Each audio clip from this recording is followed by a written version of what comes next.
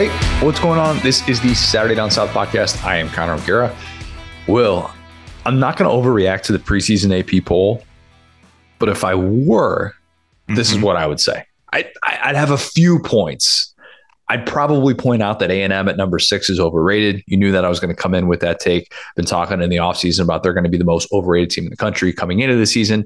Them and USC, who sneaks into the top 15 somehow, some way, despite the fact that they're coming off of a 4-win season. I get it. They added everybody and their mother via the transfer portal. They added Lincoln Riley. I was awake this offseason. I saw that still 4-win team that struggled mightily last year and has major questions to answer on the defensive side of the ball. Well, that's a good note. I'm just going to refer to them as former 4-win team going forward because I assumed mentally they at least got to 5 or 6. No, that is a 4-win team we're ranking this high. Yeah, there are very few programs who could win 4 games and then start off ranked inside the top 15 the following season, which even just saying that out loud makes me angry because not everybody has to deal with that same sort of hurdle. And for those who say rankings don't matter, these are stupid. Again, I'm not actually mad. If I were to be mad, these are the things that I'd be saying. But for those who say rankings don't matter, rankings sell tickets, rankings make your path easier to be able to finish going to a New Year's Six Bowl or having the season that you were hoping to have. And so from that perspective, I do think that they do carry some sort of significance and they set expectations. And I will say really quick too, Matt Brown made a point last week when the coaches poll was all over the place. He was like, the AP poll matters now more than ever because of the new video game deal coming up with EA. Great point. And apparently your standing in the AP poll actually factors into that deal. So it's the AP poll is no longer a joke for these schools. Yes, it matters. Maybe not to the level that it did during the BCS days, but this is still a pretty significant poll. And I was upset for a guy who's not getting upset about preseason rankings. I was still a little bit miffed that Arkansas started off at number 19 behind USC, which doesn't really feel right considering all the things that we love about the Hogs coming into this year and the fact that they returned KJ Jefferson, a lot of that offensive production and a defense that made a big step forward last year. So yeah, there were things that upset me not ranking Tennessee in the top 25. It feels weird to be sipping that much orange Kool-Aid where I typically have found myself in the camp of don't crown Tennessee until it's earned it. But then I kind of realized, well, they're coming off of a 7-5 season, but I at least know who Tennessee is. They're a coach that hasn't had a top 4 or a top 10 offense each of the last 4 seasons. They return Hendon Hooker. You return all of this offensive production. They can be a disaster defensively and still be one of the 25 best teams in college football. They were a bad call away from twice as many wins as USC. Yeah, well, just want to phrase it that way. Good point. Great point, Will. And, again, not upset, but an upset guy would point out that Notre Dame at number 5 in a preseason poll, despite the fact that they have a new coach, despite the fact that they're 2-21 against AP top 5 teams since 1999, and 14 of those 21 losses were by 3 scores and more. I'd probably point those things out, but I'm not going to do that. I'm instead just going to say, you know what? Take it for what it is.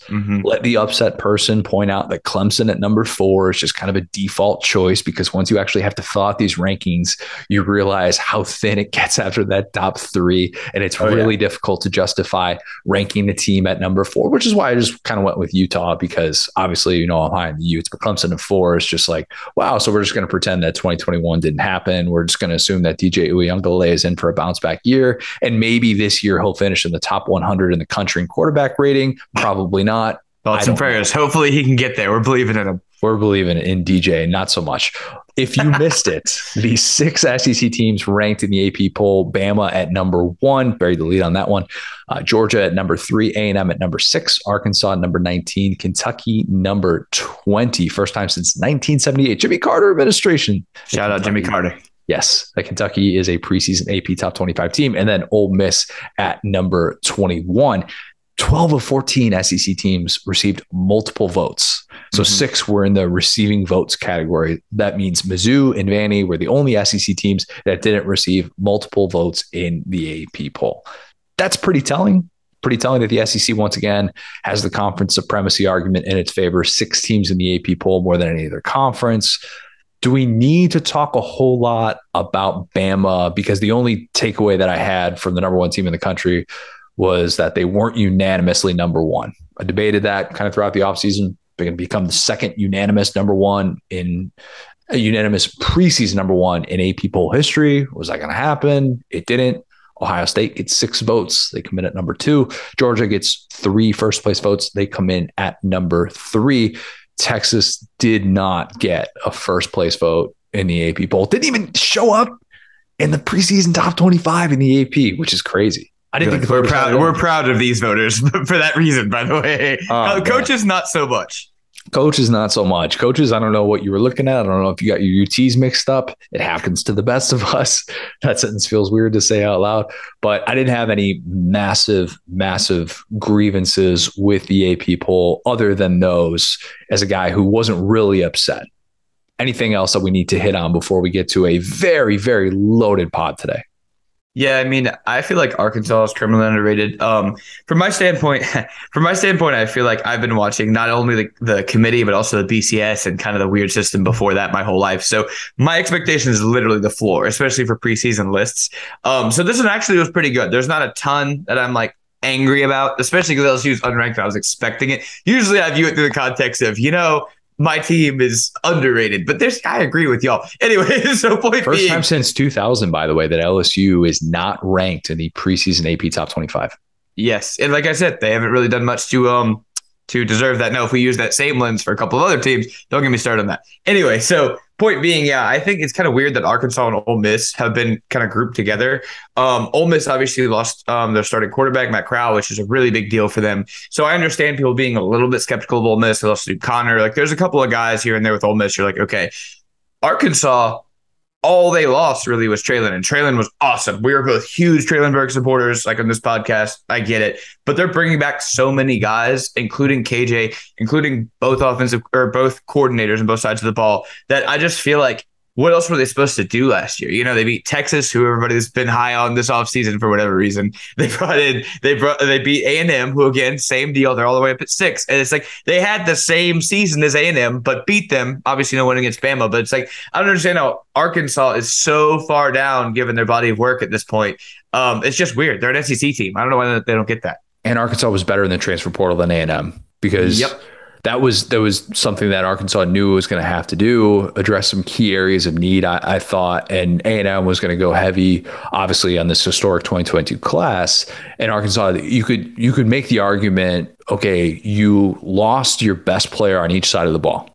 If there's a pushback on that, it's, well, you were 4-4 in SEC play and you lost your best player on each side of the ball. Again, I think Arkansas is underrated. I had Arkansas in my preseason top 25 week on SaturdayDownSouth.com wrapped up last week, but we still have a lot. All that content is obviously up and probably on our homepage still as we speak. So go check that out. But I had Arkansas ranked ahead of A&M in my preseason top 25. Mm-hmm. So I'm a believer that they should be getting the benefit of the doubt more so than an A&M team, which, I mean, I am blown away that more people aren't asking questions about what they're going to do in terms of defensive line when they actually face all these stud offensive lines in the SEC West. I still don't know exactly what the quarterback situation is going to look like, and if all of a sudden A&M is going to have this elite offense that we think is capable of. And I think more people than not are overlooking their number 3 defense, losing just a ton of production, including Mike Elko from that group. Again, these are things that we've been talking about throughout the offseason,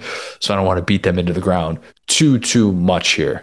But take the preseason poll for what it is. We figure these things out. It matters, in my opinion, but it'll probably look very, very different a month into the season. That's the way this generally lines up. And I think hopefully people are realizing how big of a gap there is between the top 3 and the rest of college football. And we can continue to talk about why that's noteworthy and why that's something that probably needs to be addressed, whether or not it's for the good of the sport. If you're on the outside looking in, you're going to say no. And if you're one of those 3 teams, that being Alabama, Georgia, and Ohio State, you're like, no, this is fine.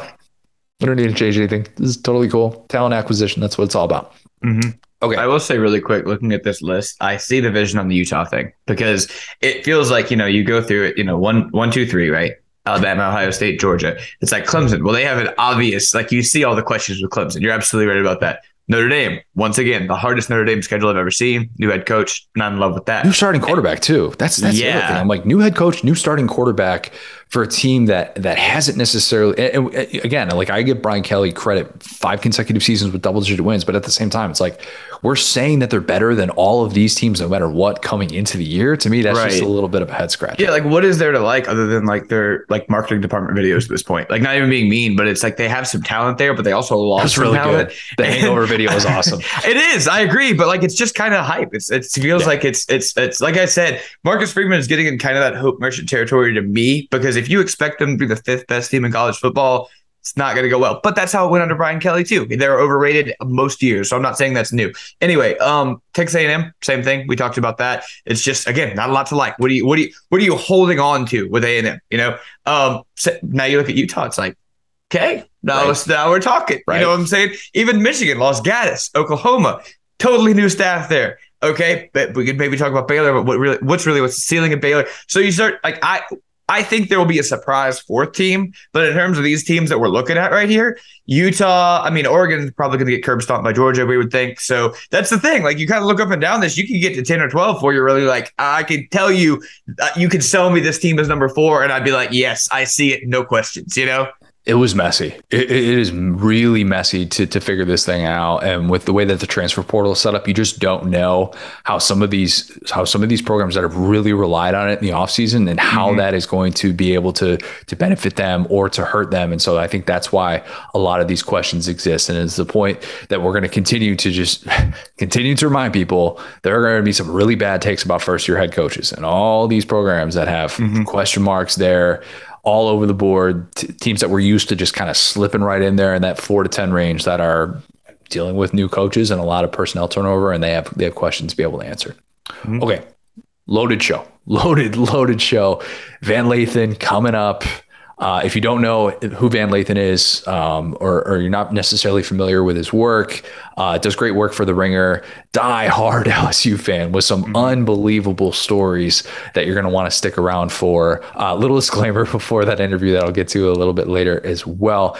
I'm going to touch on the Myles Brennan stuff, him retiring, stepping away from football after the interview, and then we're going to talk about your Saturday setup in figuring out. But before we do that, the original plan today was contrary to what Kentucky Athletic Director Mitch Barnhart said. I actually, as a media member, had a lot to talk about today, but decided I didn't want to do crystal ball today because I wanted to talk about all this Kentucky stuff that we briefly were able to hit on the other day, but it kind of dropped just before we came on to be able to record. And we saw the press conference over the weekend with some very noteworthy comments that came from Mitch Barnhart, that came from Mark Stoops. In case you don't know what I'm talking about, you need a little bit of a refresher. You haven't necessarily been dialed into all things Kentucky.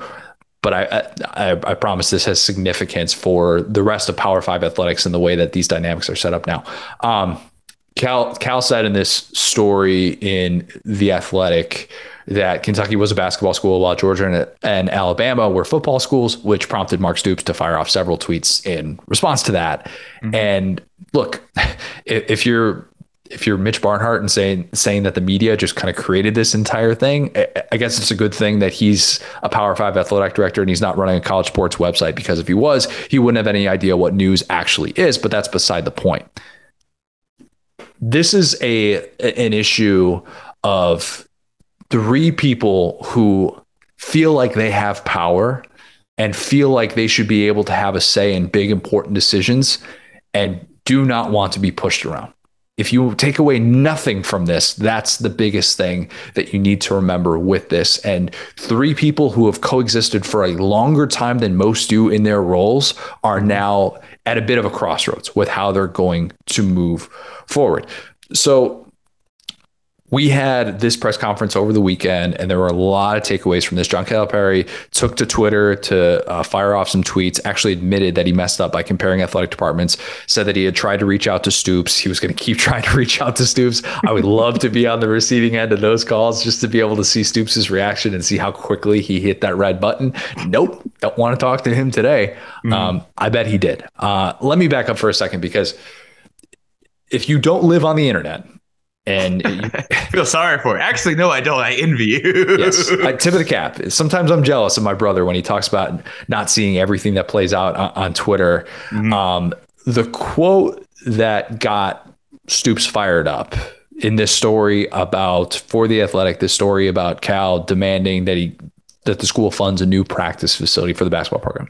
This quote was, and the reason is this is a basketball school. It's always been that. Alabama's a football school. Georgia's a football school. No disrespect to our football program. I hope they win 10 games and go to bowls. At the end of the day, that makes my job easier and it makes the job of all of us easier. But this is a basketball school. And so we need to keep moving in that direction and keep doing what we're doing. Close quote. A lot to unpack there. Timing is everything in life. It really is. If this story was written 7-8 years ago, non-story, never sees the light of day, no issue with it whatsoever. Right. If you haven't been following Kentucky athletics, it would be really easy to look at this, laugh, and go, wow, Mark Stoops kind of lacks some self-awareness on this one. When in reality, it's Cal who totally lacks self-awareness in this whole mess, which is what it became when you've got other athletic departments like Auburn and Arkansas all dunking on Kentucky for this in-house fighting that's happening. Mm-hmm. Cal wants Mitch Barnhart to fund a new basketball practice facility that's on par with what Kansas just got. And Mitch, which we found out in this press conference once again, is like, no, we're not willing to do that yet. Kansas just won a national title. Kentucky just lost to St. Peter's and came up short of the Final Four for the 6th consecutive year. Emphasis on St. Peter's. Clearly, a place that we honestly did not know existed before a couple of months ago. Let's be real here. Yes. If you gave me a chance to guess what state it was in, maybe I could have gotten in 25. I don't know. Just playing my odds. Probably not even. The notion that facilities are holding Kentucky back is kind of an absurd thing to think about when you talk about the way that Cal has been able to acquire talents.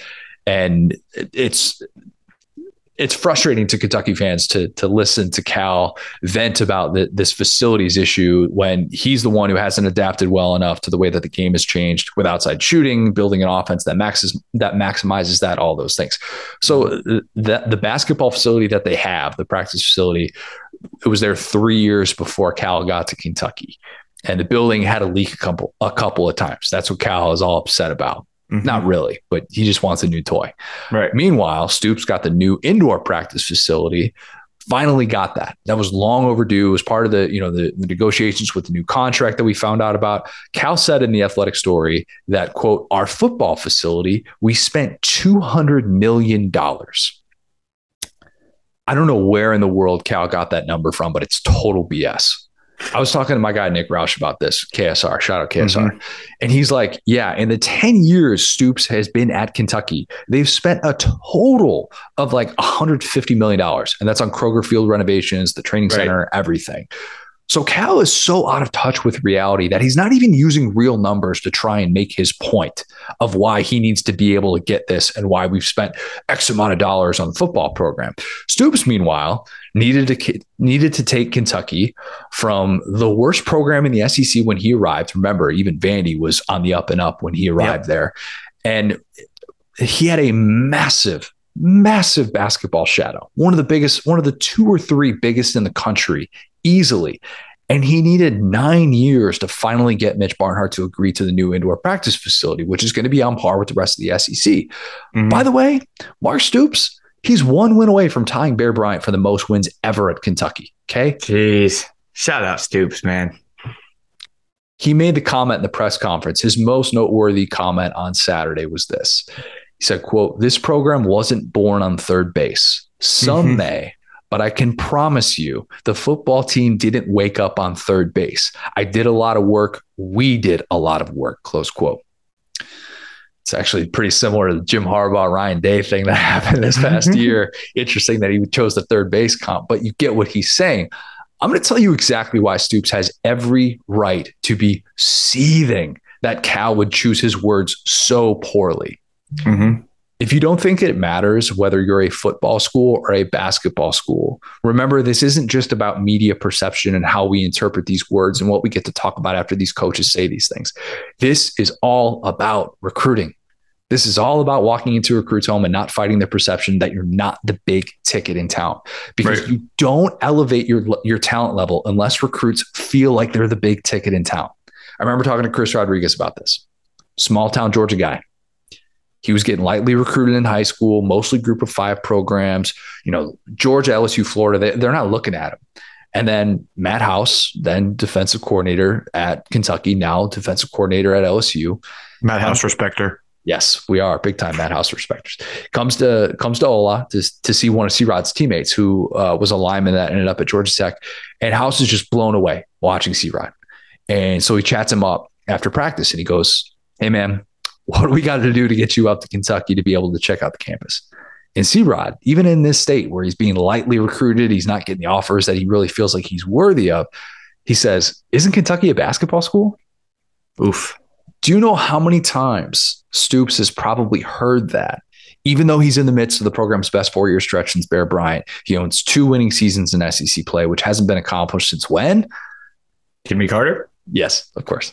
You knew that was going to get it. You're painting this Jimmy Carter world. It's a very interesting time, if nothing else. Please do not drink every single time you hear a Jimmy Carter reference on this podcast. You will be plastered. Your liver doesn't demand that. You will never have any prayer of even sniffing Alabama or Georgia levels of talent if everyone thinks you're second fiddle on your own campus, and even your own basketball coach is saying that. Okay. So yeah, Stoops, the Youngstown guy, the guy that I've watched get pissed off and turn a different shade of red when I'm talking to him about his program's disrespect at SEC Media Days. And I'm watching him just get more and more amped up as I kind of heap on like, "Hey, this team, this publication said you weren't good enough," or, what does it mean that even after 2018 that you weren't getting this kind of love? Like, I've watched him get that frustrated in those moments, talking to little old me who cares? But he takes that disrespect so seriously. And look, you could say that him firing off some tweets was childish. He should have confronted Cal. He should have had a conversation with him man to man. No. Not in this sense. Cal's comments were already out there. They were already out there on social media. If Stoops had a private conversation with Cal, that's never going to see the light of day. And the football program just takes the L because the basketball coach is demanding a new facility and trying to take down everyone in his way to be able to get it. By the way, he's not getting it unless all those NBA players that he spent 8 months with, they pay for it. That's the way that this is all going to happen. And at least that's what it seems like at this point, based on the comments that we've heard over the weekend. Once again, as weird as that sounds, they very much could. Tyrann Mathieu did something like that at LSU. Like, they have lots of money. Like, it's go get that private funding. Do it. That's fine. If they're telling you we're not gonna cut a check this big, then all right, fine. Do it yourself. That's the way that this kind of works. Stoops had to stand up for himself and not take that L. He really did. That man has worked way, way too hard to have somebody use an outdated argument against him.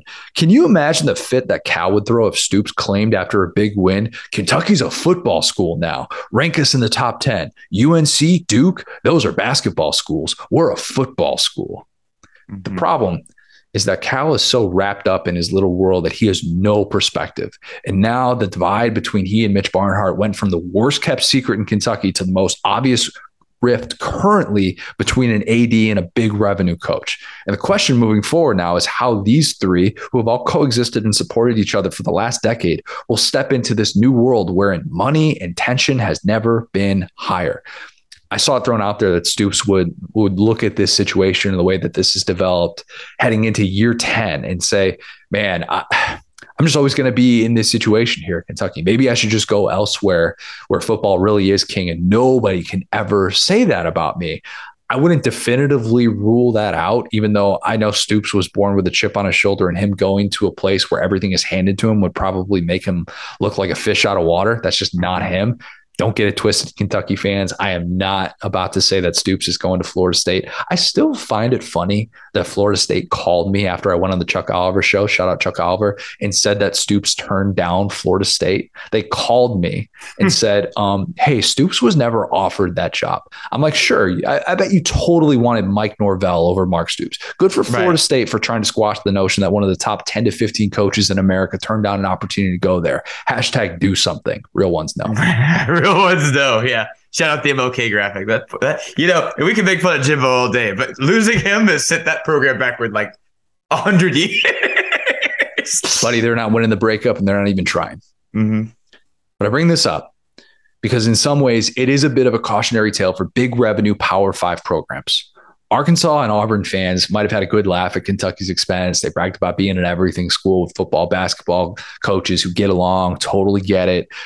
Stoops and Cal, I mean, they generally get along. They do the Bluegrass tour across the state with each other, but it is so rare to coexist with each other for a long time. Think about the Power 5 schools with coaches and an athletic director who have been together as long as Kentucky. I try to just find 2 Power 5 head coaches, men's basketball and football, of course, who have been together for 10 years. Mm-hmm. Utah had that up until their basketball coach got fired, but their AD got there in 2018, so can't really count that. Right. Northwestern is a year away from that with Chris Collins and Pat Fitzgerald, but Jim Phillips, their longtime athletic director, to go run the ACC into the ground. Clemson actually has that now with Dabo and Brad Brownwell, but their AD just took the Miami job. Mm-hmm. Notre Dame had that for 12 years up until this past fall when Brian Kelly left for LSU to go win national championships. Hate that for them.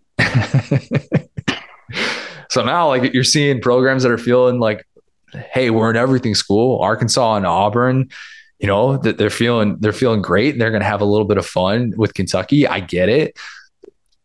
They got started with this thing in the 2020s. Okay. To be determined about how Brian Harsin reacts to being paid less than a basketball coach. We'll wait and see. He's not exactly going to the negotiation tables with leverage right now. They're like, brother, we're about to take your parking pass. I don't know what you're talking about. A holdout. We'll see. I think Musselman and Pittman are going to coexist with Hunter Yurachek and be just fine. But we'll see how Musselman feels about making less than Sam Pittman if he makes a 3rd consecutive Elite 8, which is extremely difficult to do.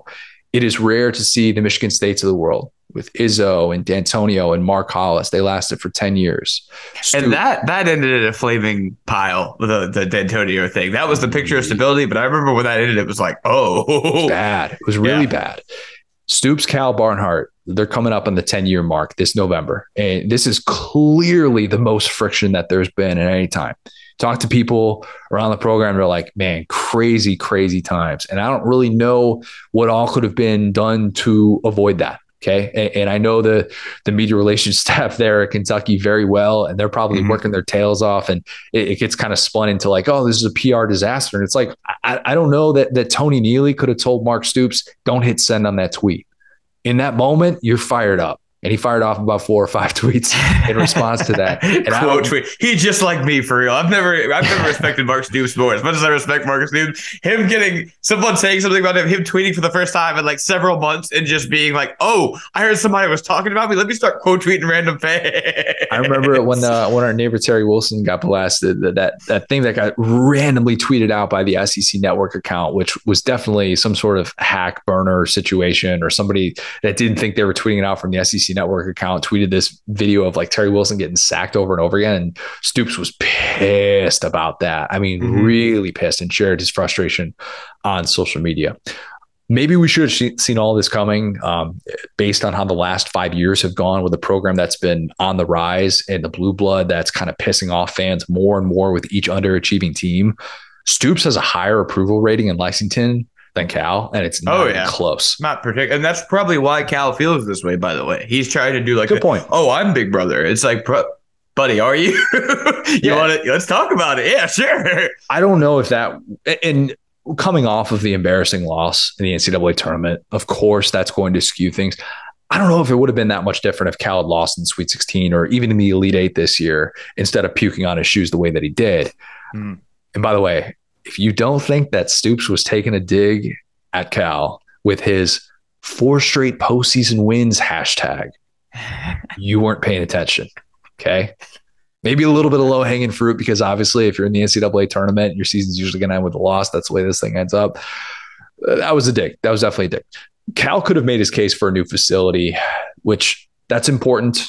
Okay. We talked about that with Jimbo. Didn't get that at Florida State. Felt like Florida State was falling behind. Big deal. Florida's new facilities went up this weekend. Huge deal for that program. We talked about what that could do in terms of making you a top 3, a top 5 job in the country. These things matter. I'm not saying that they don't, but it's just a little bit different when Kentucky has the facilities it currently has and it's talking about how much it's falling behind and how much Cal has been very vocal about this frustration.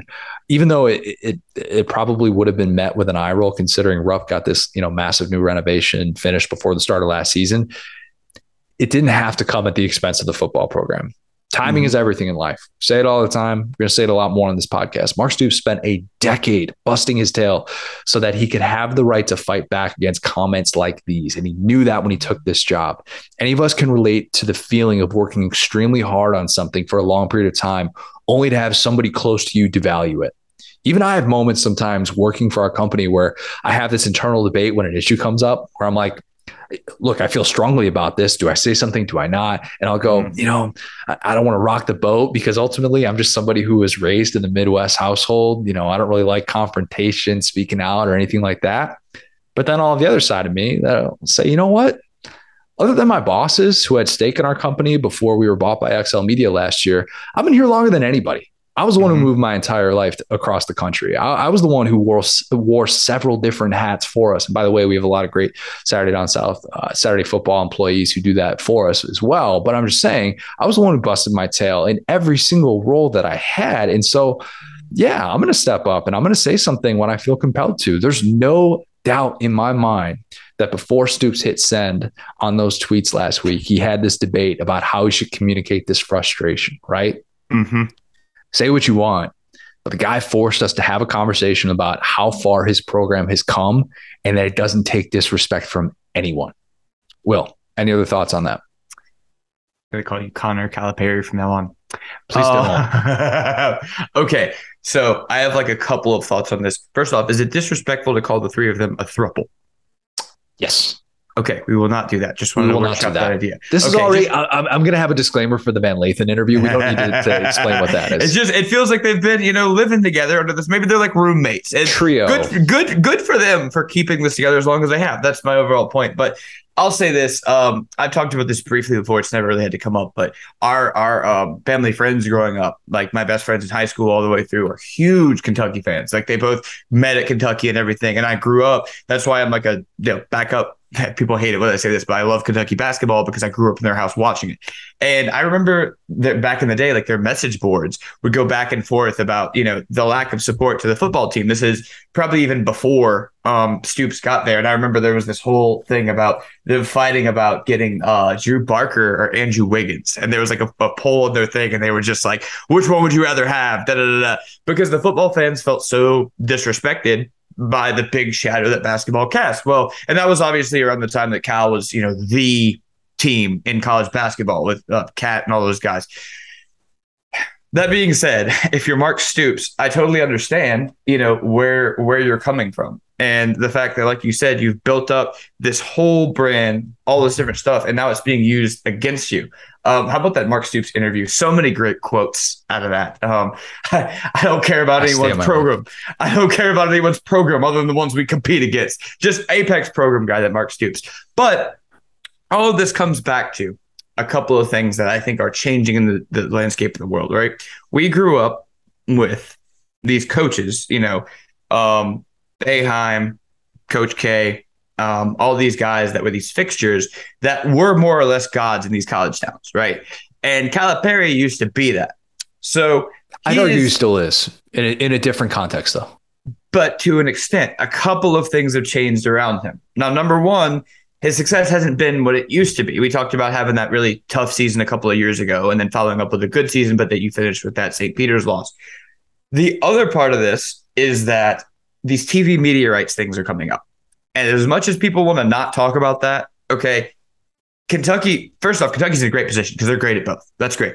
But when you talk about the way that, Kansas is, where it's like, hey, buddy, nobody cares you just won a basketball championship when it comes to media rights. They just don't because their football isn't making money. Okay, all this different stuff. So we grew up in this environment where these coaches were shut off partially because of a lack of media attention. You're saying, real quick, you're saying nobody cares in terms of the realignment argument. Like, it's not like, oh, Kansas just won a basketball championship, therefore this is why the Big Ten needs to get them, just to clean that up. Right. Yeah. No one is like lining up to try to bid on Kansas because their basketball team is the best in the country. Football rules everything. Football rules everything. And so, and also some of this czardom that we've seen from these college basketball coaches in the past was based around a lack of media coverage, I think, and therefore accountability. So if you were the guy that wanted to ask the hard question, to one of these coaches, and I'm sure you probably were that guy a couple of times in Indiana, I'm saying that it's like, you don't ask the coach in basketball the hard question, the way that these guys even get asked in football. I think that there are these little towns that are set up in a way. Do you disagree?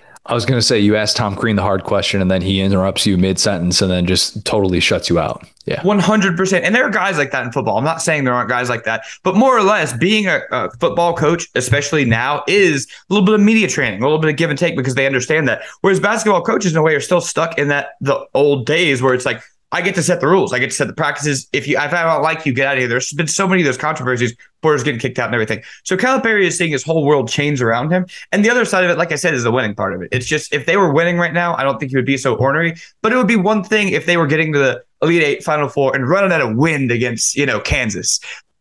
Your training facility is not why you lost to St. Peter's. It has nothing to do with that. And so the fact that he's looking around, he's seeing his world, that he's understood it for 50, 60 years. He used to be this cool guy with the slick hair that was the cool guy in town. He's looking across now, and you got Stoops, who is dictating university spending decisions, dictating media rights deals, dictating how things are going in Lexington. And he's starting to get mad because he's saying, well, maybe if I had the resources that he didn't. It's like, buddy, you've had those resources for over 10 years. Let's see it. Let's see something, because if the power balance was what he thought it was, if they were consistently getting to Final Fours, Kentucky would still be, quote unquote, more of a basketball school. But because of the void that Cal is left with things to root for, Stoops has gone in and taken that title from him. And you can look at the way that Kentucky fans are excited for football and not excited for basketball in a way that's never happened in history before. It's funny that you mentioned that. I was talking to my brother about this. I'm pretty sure KSR did a poll months ago. What are you more excited for, football or basketball, in the 2022-2023 school year? Mm-hmm. And it was overwhelming football. Mm-hmm. I mean, which is wild. It is wild to think that exists, because in the world that I grew up in, and I think I relate to Kentucky fans in certain ways as somebody who went to Indiana and saw what that football stadium would look like mid-October if you sucked. Mm-hmm. That attention shifts, man. Midnight Madness comes around, forget about it. Mm-hmm. It's over. Football's on the back burner. Good luck getting front page in the newspaper. Good luck having a bunch of media show up to your press conferences. Good luck having any ounce of relevance in that town. Mark Stoops has changed that. He has no doubt changed that. And more and more people have been able to see that with a year like what they just had. And that's what's kind of the thing that's working in his favor. It's not just like, oh, it's just 2018 where you had that really good year. And so now there is going to be this awkward dynamic. And there are people listening to this and say, well, why didn't Mitch Barnhart just give Cal what he wanted in the beginning? And then we wouldn't be having this conversation, which is true. Mm-hmm. But Cal still said what he said. And that's the problem. Do I think Mark Stoops has a foot out the door at Kentucky? No, I don't. I really don't. Do I think that Cal has some work to do to remember the dynamic of college athletics and where it's heading and the importance of football and how everything matters in recruiting, especially when it comes to football? And you say very outwardly that they're not on the level of Alabama, Georgia. Yes, I think Cal needs to remember those things. It was a bad choice of words. In the same way we talked about Nick Saban having a bad choice of words by singling out A&M the way that he did, by talking about buying the recruiting class and how it overshadowed the bigger picture issue that he was trying to get to. Cal did a very similar thing. It just happened to be in-house. And we saw pretty similar reaction in terms of a response from Mark Stoops that we got from Jimbo Fisher as well. At least that's what it felt like. Let me say this really quick too. Those are two guys that were hired under such different circumstances that and this is me reading the tea leaves. I don't, whatever. I don't know these two guys, but you got to think Cal, like he said, came in and it was like, you got Calipari. He just turned around UMass. He just turned around Michigan or Memphis. Like it's going to be this amazing thing. Whereas Stoops was like this, good old boy, obviously off the Stoops coaching tree, is a hard worker, that type of guy. And I feel like Cal probably in the beginning at least turned his nose up and was like, oh, like, we're a tier 1 program and Stoops is like this, hardworking, like man of the people. And then now he's watching those two things kind of eclipse in a way. And he's like, I'm supposed to be the cool guy here. I'm supposed to be the showstopper. How does this guy think he can talk to me? It's like, buddy, win some games. Yeah, there are egos at play here, and there are a lot of questions moving forward.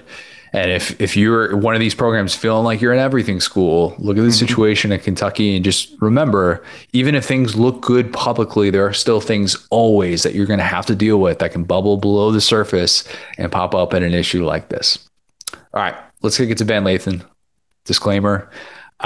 We've got some adult language on this one. That's all right. If you're in the office, maybe put the headphones in. You should always have the headphones in if you're listening to a podcast in the office. Don't just let that out no, not everybody in your office needs to hear what I'm saying to them. So put the headphones in. If you got kids in the car, just save this interview for later. Come back to it. But Van was truly a one-of-a-kind guest in a good way. He was absolutely awesome. One of the most passionate fans I've ever heard in covering this sport for the last 10 years. So here is Van Lathan.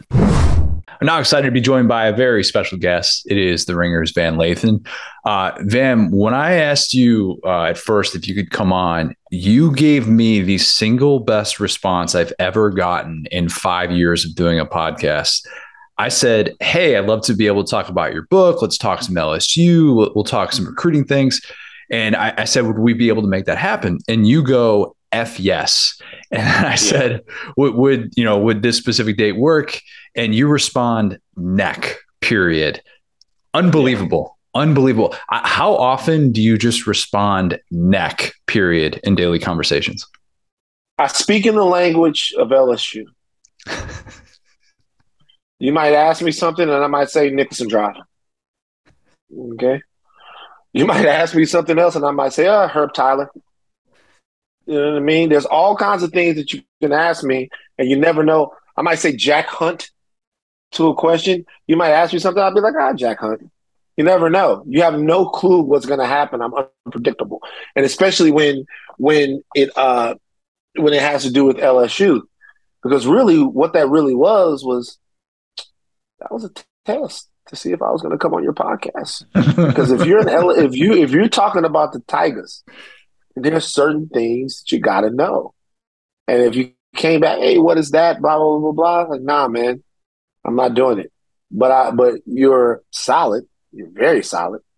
So you got a lot of Bear stuff behind you right there. You're from Chicago. I could tell. Yeah. I see Rizzo. I see the Cubs. I see World Series champions. I'm looking around. I see a lot of. You're from Chicago, but you're an but you know LSU. How does that happen? Now I'm interviewing you. What happened? Okay, so as somebody, you've done this before. You've hosted a podcast or two.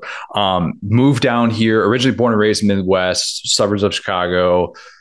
Moved down here to run our Big Ten site, Saturday Tradition. 2 years into that, they moved me over to covering all things SEC. So since 2017, it's been mostly SEC stuff with a little bit of Big Ten mixed in as well. But yeah, basically for the last 5 years, this will be my 6th season doing SEC stuff. So I've learned the way of LSU, and my co-host Will is diehard LSU through and through. And when you say neck, you can't not know what that is. Connor, let me ask you a question. How does it feel to finally experience real football? After all of those years, being up in the Midwest, you're watching the Bears, right? Shout out to the Bears. Shout out to Rex Grossman. How about that? Huh? Shout out to Rex Grossman. How you like that? That hurts. Shout out to Harbaugh. You know what I mean? You like this, huh? Shout out to all of these guys. Dude, I'm an Indiana grad too. So yeah, you talk about coming down here. I spent a few years out in Nebraska as well though. So but 2013, 2014. So Bo Pelini. Tommy Frazier, a little bit different though. So it's, not quite mid 90s Nebraska, more like, are they going to fire Bo Pelini, Nebraska? A much worse version of that. Oh, wow. So let me tell you the Nebraska I know.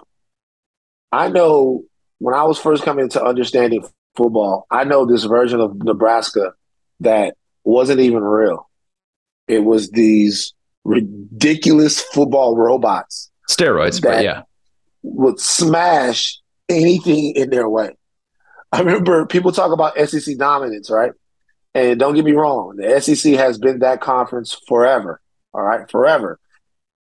I'm not trying to start the whole bull crap, guys. I'm just saying it's good football being played in the SEC. Okay, don't come at me with You're the preaching whole to the thing. choir. You're good. Hear it.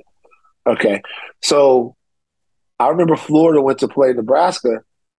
You know, we thought that SEC would be able to. Man, hell no.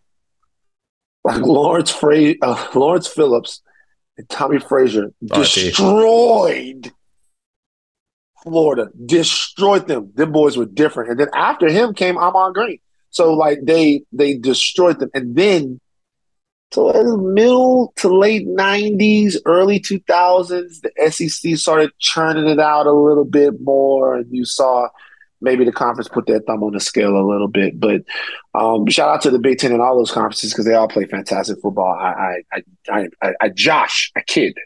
That game that you're referencing right there, I kid you not, I have been in a bar in Lincoln and that game gets put on the projection screen and the eyes that turn to that, this, mind you, this is in 2014.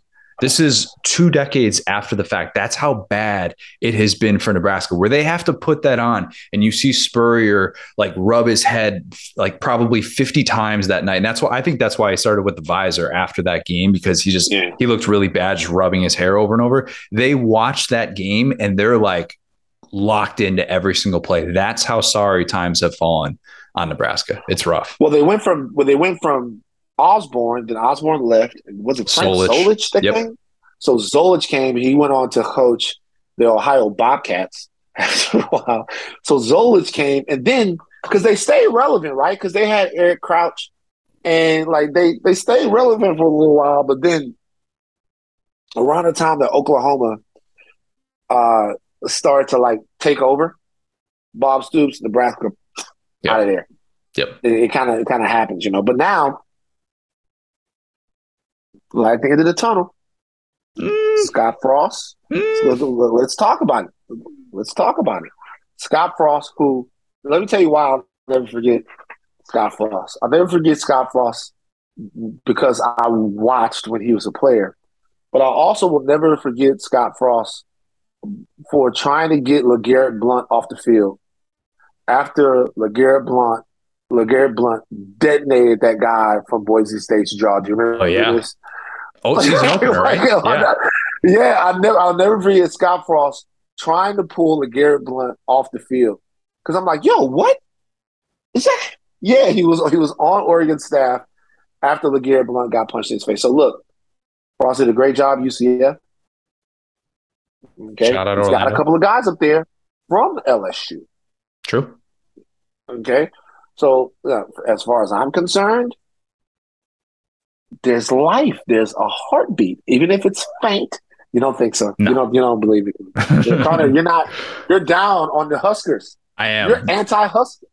I'm not anti-Husker in the way that some probably think I am. Having just lived it there, I have a lot of, and I say this all the time, I have a lot of Nebraska fan friends in my life who bleed Big Red, the whole deal. They're upset that they can't put the balloons into the air anymore, the whole deal.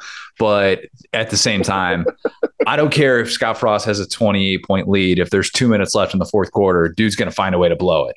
He just will. That's what he does. You gotta listen. Scott Frost is only 47 years old. Okay, only that's young in the coaching ranks. I mean, I know you got your Ryan Days and you got some other guys like there that are wonder kids, but in this particular situation, I don't know why I feel this way, but I think Nebraska will be viable over the next couple of years. Don't take my word for it. I don't watch the Big Ten as much, but I think whatever, man. It's Nebraska. I like to see traditional powers. That's what I like. And people don't like this about me. When I was coming up, I remember, man, Arizona had a good team. They're not a traditional football power, but they had Trump candidate and all of these guys. And when these schools just fall off, I really don't care if I'm being honest, but it would be good to see a decent Nebraska team. What is the quarterback they had there that played there for like, what, who was there like 25 years? Adrian Martinez. Adrian Martinez. Yeah. Now when they were making a little noise with him, You know what I mean? He's probably the same age as Frost. When they were making a little noise with him, I was happy for them. Anyway. Okay, so Scott Frost chose him and said, do you think that Joe Burrow is better than what we got? This is how we tie it into LSU. Famous last words that he said when Joe Burrow entered the transfer portal. Joe Burrow famously wanted to go to Nebraska, and Scott Frost did not give him the time of day. You talk about a sliding doors moment in the history of LSU football that could have been if Scott Frost had just paid attention to Joe Burrow and granted the guy the Nebraska legacy, a scholarship. Things change. Something real quick. It is true, but I want to make sure that we don't. First of all, Joe Burrow's the greatest player I ever saw. It brings a smile to my face even talking about Joe. Okay, but Joe couldn't beat out Dwayne Haskins, man. And there were a lot of extenuating circumstances that happened over in Ohio State. There were some injury situations. There was all kinds of stuff that happened with Joe. Joe might have got the job if not for an injury. Joe was the man, but the reality is nobody knew. And it was a combination of things. Joe came down here, and as much as we talk about Coach O, there is some kind of synergy between Burrow and Coach O that really allowed him to go out on the field and be an operator, to allow him to go out on the field and have total, complete confidence.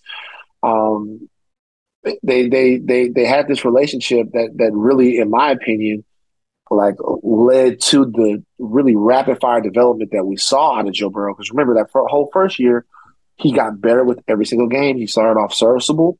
By the time we got to the bowl game against UCF, actually, coincidentally, starting darts. Then the next year he goes to the passing academy. Everybody's like, this kid's great. Then he says, we're going to score 50 points a game. And even us in Baton Rouge, I'm in Los Angeles right now, but the Baton Rouge natives, we were like, that's not going to happen. 50 points a game at LSU. So there's a lot of stuff that went on. I don't quite blame Frost for that, but it's a kick yourself moment if there ever was one in life, Okay, so where are you at right now in terms of the level of excitement, Brian Kelly era? Because I heard you say in February on Russillo's pod. What? That's where you're at? BK takeover, baby. That's where I'm at. Have you seen the recruits coming to Baton Rouge? Huh? You have. And you said you were going to be more casual about it. You said you were going to be more casual. You weren't going to go all in with recruiting. I remember listening to that episode, and then I'm like, no. Van Lathan is not about to just take a back seat and just pretend like he's some casual fan and not be all up on the message boards and not be talking about every 5-star recruit that comes in. That is not in your DNA. No, it's not in my DNA at all. As a matter of fact, my goal is to make enough money to where I can go to the high school games and sit in the stands with shades and a fedora on and list all of the recruits. This is the reality of the situation. You ask me how excited I am. The BK takeover is happening, baby. It's coming to a stadium near you. This year, there are a couple of benchmarks that I have for a successful LSU season. Has nothing to do with all the things, the expectations that we have normally, which is making the playoff and, winning the West and all of that. That's not it, Connor. That's not it. What we want to see is a competent philosophy on offense and defense. We want to see discipline from our players. We want to see no drop-off in special teams, which is going to be hard because we lost tremendous special teams coaching, and we also lost some of the best special teams players that we had. And so we want to see commitment to detail. What had happened under Orgeron, most LSU fans would tell you that we had started to place talent over detail. That's never been LSU, right? Never been LSU. We don't place talent over detail. What we do is we get in with the defense. We do things right. And what we have is the talent to make sure that we put guys in positions to succeed while they're doing things right. That's why the Louisiana 3-star is such an important thing, because you take a kid who, for whatever reason, might have gone unnoticed, be somewhere in Shreveport or in Sinla or somewhere like that in Lake Charles, and you get them with the best facilities. You get them with the number one nutrition in the game, and you get them with the best coaching, and all of a sudden that latent talent comes out. We hadn't seen as much of that because we hadn't needed as much of that because we were relying on the prodigious talent of the guys that we were bringing in to get us over the fact that we were a really poorly coached team. Love Orgeron. but more so a poorly run sports organization. And what I'm looking for out of this season, I think what a lot of LSU fans are looking for out of this season is to see that cleaned up because the talent's going to be there. Ricky Collins is committed today. Probably come to LSU. Sheldon Sampson, come on. Get excited, baby. You know what I'm talking about? We're bringing in the 4 stars. We're bringing in the 5 stars. Stars everywhere. It's like the goddamn galaxy. Right now, we might as well be the Hubble Space Telescope because all we see, Connor, are stars everywhere. Okay? So that part of it's going to take care of itself as long as they hit the recruiting trail hard. Those are the things that are going to be a successful LSU season. And if that works out, 7-5, 8-4, if that works out, nobody's going to accept 6 wins. So he needs to try to win 7 games. but if that works out in that way, I think me and a lot of other fans would be happy. Kirby lost to Vandy in year 1. Saban lost to Louisiana Monroe. So, I mean, different now, dog. It is different. Okay, but it's different. right. It's different in this way in that it's all about talent acquisition. You talk about the 3-star guys in state, Clyde Edwards-Helaire, Justin Jefferson, my good buddy Jacob Hester, like all these people who have been, hey, you just gave me a look when I said Hester. Because that's a legend. That's why. He is that's a legend. The man. He is the man. You know, like I just went back and watched, like, because I'll go back. My girl hates this. She'd be like, man, what are you doing right now? It's like I'm watching LSU Arkansas from 2007. Did you watch She's Florida like, game? Why? Like, yeah, why? And you watch Hester. Hester is the man. Hester is the man. A great football player. You know what I mean? I'm privileged to know him a little bit.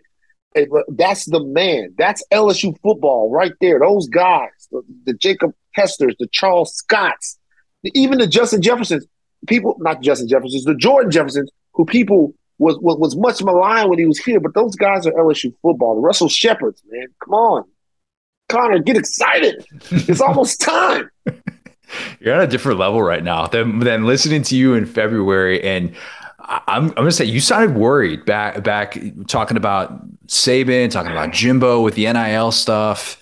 And things seem different for you at this point. Are you more at peace kind of with the recruiting strategy? Are you worried about NIL, Saban still being Saban, Jimbo, doing what he's doing, obviously in NIL, allegedly not buying players or anything like that. But how do you feel overall about LSU fitting into this new era? That was the moment that things changed for me. Just like talking through it? Texas Bowl was tough, man. Texas Bowl was tough. The Texas Bowl was like a bad Disney movie, dog. Is there a bad Disney movie, though? Are they all good? Yeah, I mean, some of them. You make a solid point. The Texas Bowl was bad, right? I'm like, damn, this sucks, BK, we had Accent Gate. We had him dancing with Danny Lewis, and then Danny didn't come here. I'm like, God damn it. Like, what's happening? What changed? Besides the recruitment, which is very important. My outlook changed after the cat fight between Saban and Jimbo Fisher. Interesting. Okay. I looked at it and I was thinking, how ridiculous. Look how scared they are. And they have all the money in the world in College Station. Shout out to A&M, not dissing the Aggie fans. And they have all the talent in the world in Tuscaloosa. That includes on the sidelines with Coach Saban and his fantastic staff, right? Of Gumps, but they're still good. They're Gumps, don't get me wrong, but they're good, okay? They have all of that. Watching these two guys lob grenades back and forth to one another and watching BK just stay cool. BK never lost his cool. BK has been through the ringer. BK, shout out to all my coworkers. BK has been through it. They talk so much about BK. They've talked about BK's dancing. They've talked about BK's recruiting. They've talked about the way BK left Notre Dame. Who wouldn't leave a place where it's minus 19 degrees in July? All right. Shout out to Touchdown Jesus. Not true. Like BK, they talk so much. And how did BK react? Did he go on some kind of scorched earth rant in front of a whole bunch of boosters? No. Did he call a press conference and get up there and air all of his dirty laundry in front of the entire college football world? No. Was it as the world turns? Because there was a little bit of criticism or a little bit of pressure on Brian Kelly? No, he handled it like a professional. And once I saw those guys, two titans, two men I respect. I sold Jimbo Fisher's wife a TV. I tell this story all the time. I was just going to ask you about that. Like, we got to talk. We got to talk about that story. Two men I respect. Watching them go back, I'm like, our coach is cool as a cucumber. I'm good with it. We're in good hands. And right away, things start to change for LSU. Recruiting changes. You know what I mean? Things start to change for LSU right away. Okay, you got to tell the Jimbo Fisher wife TV story of your Best Buy days is incredible. For those who haven't heard that, you shared it on Ryan Russillo's podcast. Would you be able to share that on these airwaves? I worked at Best Buy, Baton Rouge, store 495, right outside the Mall of Louisiana. If you look, there was a Bennigan's over there. I used to go to this Bennigan's and get chicken fingers almost on the daily. And there was the Interstate, Best Buy, where I was a magic salesman. Imagine this type of enthusiasm for LSU football, right? But imagine it all channeled into like a plasma television set. And this was a different time. Right now, you can go into one of these places. They don't even have the plasma anymore. It's obsolete technology. You go in there and you get an OLED. If you get a really nice one, $4,000 with 5, something like that. If you get a really big one, it can get more. Back then, it's only a couple of plasmas that they had, right? And they had one, it was a Mitsubishi $10,000 TV. Hardly anyone ever bought it. It's a true story. Mitsubishi plasma. Somebody bought that TV, and then 4 years later, like, was kicking themselves in the buttocks because of the fact that it was completely obsolete. Literally 4 years later, they paid $10,000 for it. Oh, it's probably Ja Rule or someone else. But this lady comes in, and she wants to buy TV. So I'm like, okay, cool. What about TV? I'll sell you a TV. How are you doing? Like, yeah, my family, we're not from here. So we moved here. I was like, oh, really? Why would you move to Baton Rouge? Like, I don't know very many people who just, they move. I was like, what brings you to Baton Rouge? And my husband works for LSU, and all of a sudden my clipboard shakes. I'm like, in what capacity? No, he's a coach on the team. I look at the name on the thing, it says Fisher. It's like, is your husband Jimbo Fisher, the offensive coordinator of the Tigers? And she's like, yes. I looked at her. I was like, look, let me tell you what we should do. I should just give you this TV. You should pull up to the front very slowly and quietly. Okay. And I should have one of these guys. I know these guys in the back. They're all stealing back there anyway. I know these guys. I drink with these guys. I know what's happening. Shrink numbers out of control here. I'm no snitch, but I know what's going on. If I slip one of these guys a 50 spot, they'll will this television out to me. She laughed. That actually was said, by the way. She laughed. But since then, I had a little relationship with them because the way it worked is if you bought a TV from Best Buy, you had a problem, you call up or whatever. Not a little relationship. They're not going to hurt me. But the reality is I sold the television to her. And I was very excited to do. I think I scared her with my enthusiasm for LSU football, as I think most people are taken aback by it. I don't think people understand Baton Rouge. I don't think people understand like the South when you see like these stories, like man shoots brother-in-law after Iron Bowl discussion. Everybody else goes, how stupid. We go, I can see that. You know what I mean? I met a lot of people. I remember Ben Troop from Florida came into Best Buy one time. Ben Troop came in to try to buy. I was working in cell phones then, wireless. He came in to try to buy a cell phone. I was like, you should go buy from somewhere else. Get out. You know what I mean? And then he laughed, and I sold him the phone. Wait, why did you tell him? Why did you tell him to get out? What was wrong with Best Buy cell phones? No, he went to Florida. I'm not help him. Like, you know what I mean? Like you guys have to understand. You guys have to understand. It wasn't always like this. I remember sitting in Tiger Stadium when Spurrier was literally Satan. He was the devil. Okay, like the devil. He would do devilish things, and my father would laugh at this stuff. Right? I'd be sitting there, and we're down 35 points. Saban runs like a fake punt or something like that. And my dad would go, oh, I like that joker. Look at that. and I'm like, what?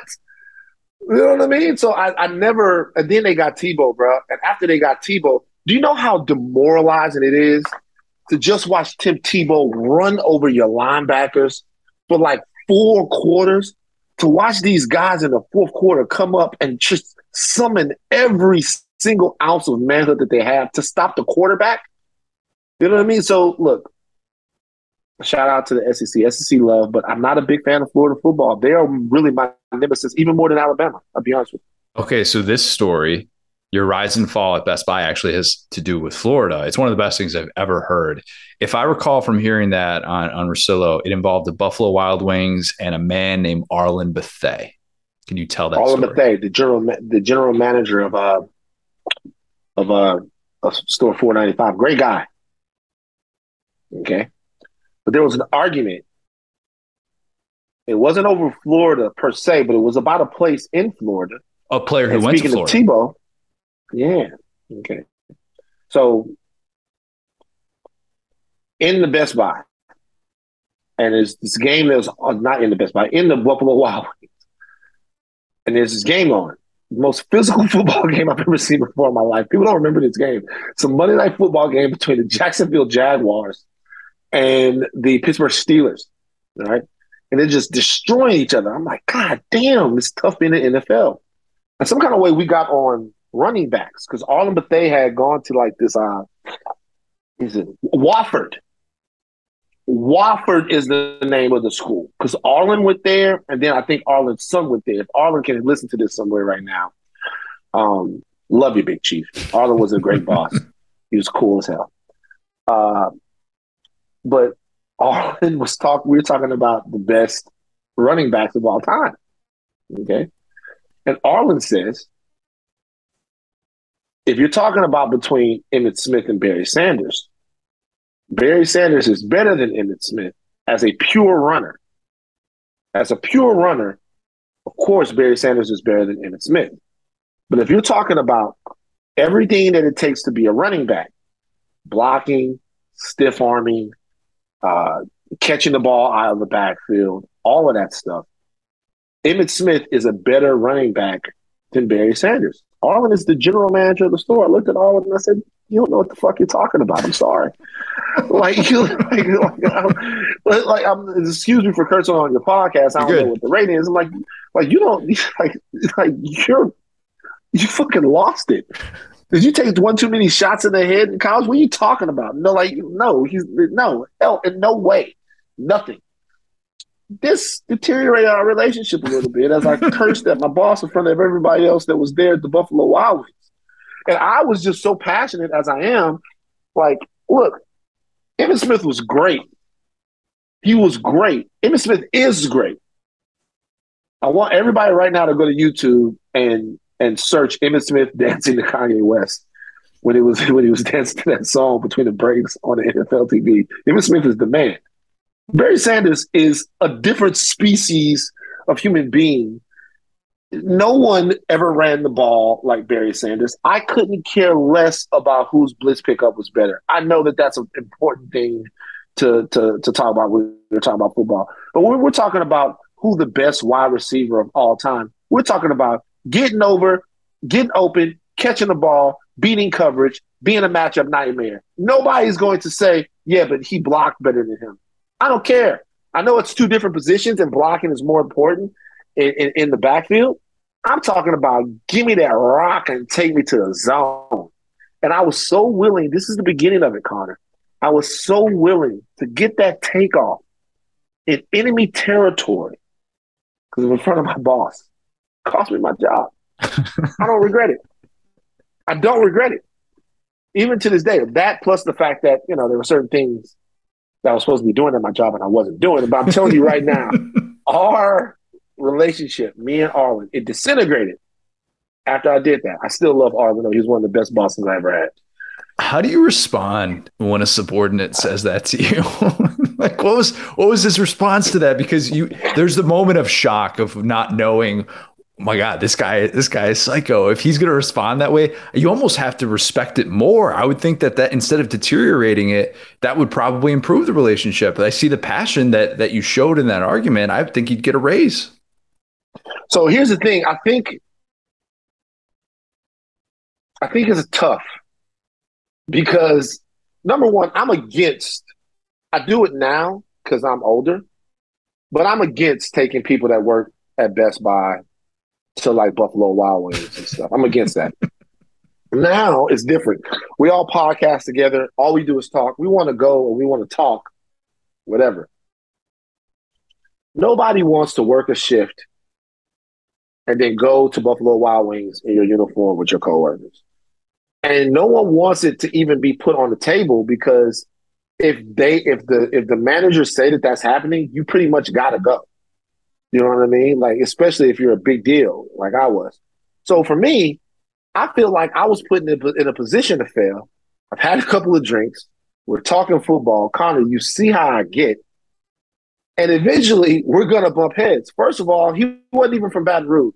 So it wouldn't be too long before he said something about LSU or the Saints. All right. And then now we got to go. But he chose, you guys, it's not true. Barry Sanders is better than Emmitt Smith. I can't let that ride. Love Arlen. That's all. We were cool, but we're never as cool as we were before then, for sure. If you had still been at Best Buy these last couple of years, how many TVs would you have broken? A lot, bro. But see, it would be different now because if I was such a good salesman, man. Arlen once called me Mr. Magic. Seriously, called me Mr. Magic. But like, there is one time where I almost broke a TV. Watching LSU? Yeah. So it was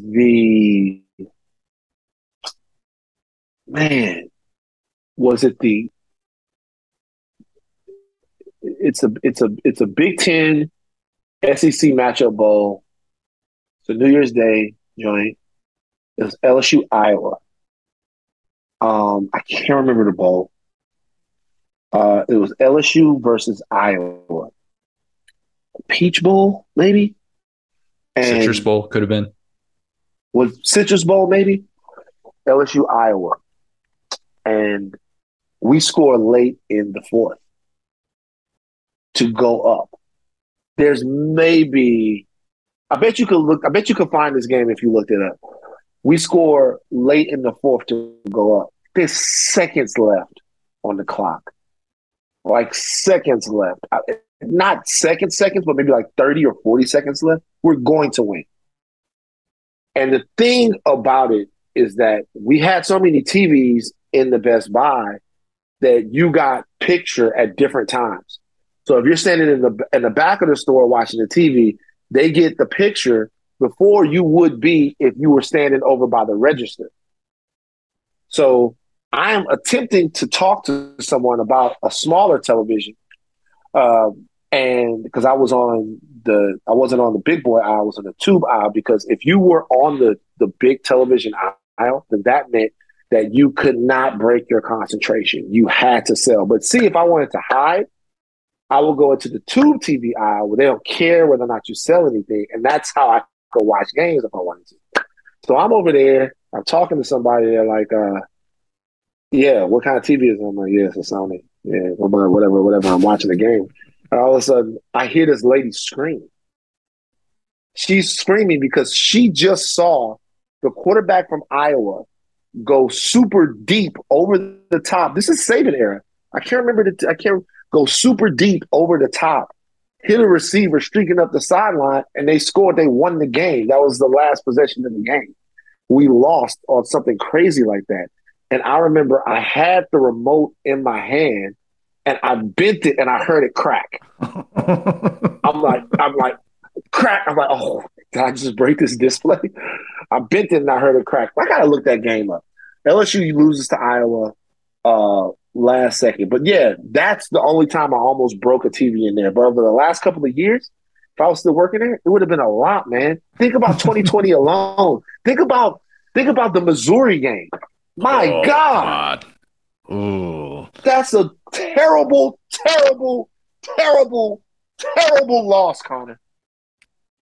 The sliding doors too is pretty incredible. If you think about like that last play, I mean, because there's goal lines not to reopen old wounds here, but I think the LSU season could have turned out much differently in 2020. Had that play gone differently, they're 2-1. It's kind of like, all right, yeah, Mississippi State happened. The air raid kind of caught them off guard. And then it's like, all right, you kind of figure things out. And then the Myles Brennan injury happens. And then it kind of just, things kind of went downhill from there. But man, these last 2 years, though, have been just so, they've just been contrary to everything we thought we knew about LSU pre-2019. 8 wins, floor. You're going to get that no matter what. And instead, these last couple of years have just kind of changed the overall perception of that. So, yeah. It was the Capital One Bowl in 2005. Yeah. You're right. You're right. I think what's happened here is, I think it's been sobering for the fan base, in all seriousness. I think that what's happened here is we thought that, if you lived through the 90s, you understood something about LSU. What you understood about LSU in the 90s, and I think I talked about this a little bit on Russillo's pod too. You understand that if your state has a talent drain, that you can be bad, right? So in the 90s, you had guys like Cordell Stewart leave the state. You had guys like Warrick Dunn leave the state. Major Applewhite leave the state. Travis Minor leave the state. Major Applewhite and Travis Minor went to Catholic High. That's in Baton Rouge, right? That's like right up the road, right? So all of those guys, and it's other guys too, from all over the place. Guys from New Orleans, guys from Baton Rouge. That changes with Marshall Falk leave the state. The Mannings don't count; they're not really Louisianians. But and that's not a diss to them. Like, they grew up in New Orleans, but the dad is from Mississippi. Culturally, I think they're more tied to other places than they are to our state. Their kids never go to play ball at our state. But you understood that LSU could be bad if we don't get the best talent in our state. Our state is very talent rich. And if we're not getting the best talent in our state, LSU could be bad. That changes with Kevin Falk. When Kevin Falk, one of the best high school running backs in the country, decides to come to LSU, then you see the Michael Claytons come to LSU. You see the Marcus Spears has come to LSU, the Chad Lavallee has come to LSU, and then we start getting those guys. And so what we think is, which is true, right now, if we recruited, if we put the fence up around Louisiana and recruited the talent out of our state every year, we would be a perennial playoff team, right? Obviously, easier said than done. You got guys that are going to come to the state and get people. Obviously, Coach Saban has great recruiting ties into the state. Jimbo Fisher has great recruiting ties into the state. You're going to lose some of these guys. It's just the way that it goes, right? It's a lot of guys out there. But we didn't think that a season like that, at least I didn't think, let me not speak for the entire fan base, that was going to happen, especially coming off of 2019. You're going to have a Darius Geis. You're going to have somebody, Darius had whatever problems he had, but he was a fantastic Tiger. You're going to have a Luna Fournette. You're going to have so many difference makers that having that type of mediocrity it's not going to happen again, right? With the type of classes that we have brought in. I think that's more than anything what got Coach Orgeron fired. I think what got Coach Orgeron fired was the spectacular way in which the team began to fail, because people didn't think that was a thing. People didn't think if we go out there and we have a down year, right? If we have a down year where we end up in, like, there was a year we played against what's your boy from the Chiefs? He's fantastic. He's the best quarterback in the football. Patrick Mahomes. There's a year that we played Texas Tech. I think it was in the Texas Bowl. Right? Yeah, Leonard Fournette's got the cowboy hat on afterwards, the whole deal. It was like the Texas Bowl. Yeah. Texas Bowl. So, like, that's a down year, right? We didn't really accomplish what we thought we were going to accomplish for whatever.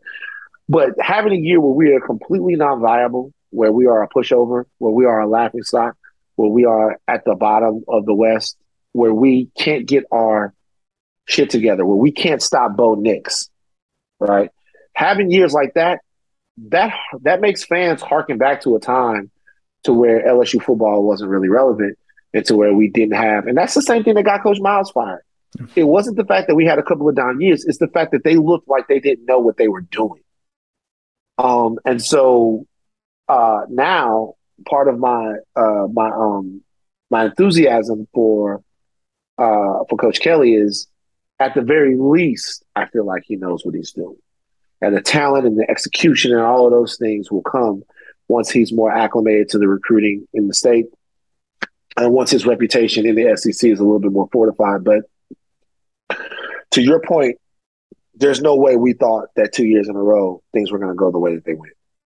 I don't have a team, and 2019 is probably my favorite year covering the sport. We took a bunch of different trips that year, and including the one that we took to Baton Rouge. My guy, Pastor, gave us a tour of the facility. It was my first time doing Feinbaum, like live on set. We had a listener, shout out Mickey Sheremy, like who he hooked us up with tickets on the 50. I mean, it was Auburn, LSU. It was incredible. And I just remember thinking that weekend, like, I now get it more than I ever have, how sacred these weekends are, especially if you're competing for a title, which is just an entirely different story. You feel the different energy. Is there any other year that comes close for you in terms of, LSU fandom 2019? Because obviously 03, you have like the USC controversy. 07 was the most herky-jerky title season anybody's ever had. So did anything ever come close to 2019 for you? First of all, Connor, let's address a couple of things. You're a nice guy. I'm looking around your room and I can already tell that we're going to be friends. You got the office back there. You got a mic. Maybe that's your first mic that you ever use. I've got three. I got 3 or 4. Yeah. So the one back there? That you use. Oh, that's the original one. Yeah. I got one, the iRig down here. Yeah. Right. So, I see you back. That's how I am. Well, I see you got basketball books, picture of your family. Looks like you guys are. I'm wearing a Shaq and Penny shirt for you, just Shaq for you. And Penny shirt. Like, I can tell you right now, like, we're friends. But what you're not going to do, Connor, is disparage either the 03 championship or the 07 championship. Okay. Let me tell you a couple of things before I go into the 2019 team, which you're right about. Number one, 03 is a debacle. It's not a debacle on our fault. We did what we were supposed to do. True.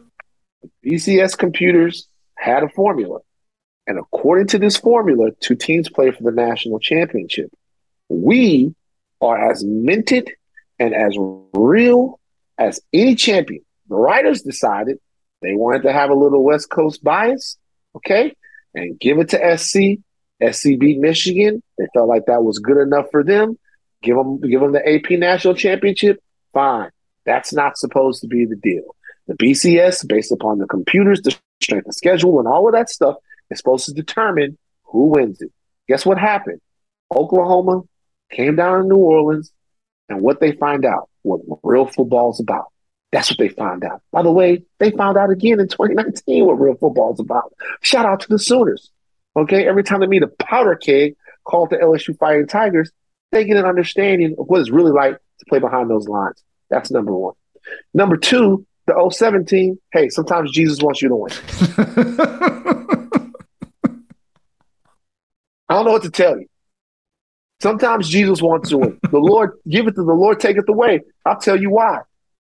A couple of years later, Alabama's not going to be playing in that game. I can't remember who screwed up and lost. Maybe it was Iowa State or something like that. I can't remember. So we end up having to play Alabama. The Lord giveth us Oklahoma State was who lost, right? Oklahoma State lost. It was the Lord giveth in 07. He taketh away in 2011. We have to play the team again to beat them twice to win the championship. Not fair. Whatever happens. All right.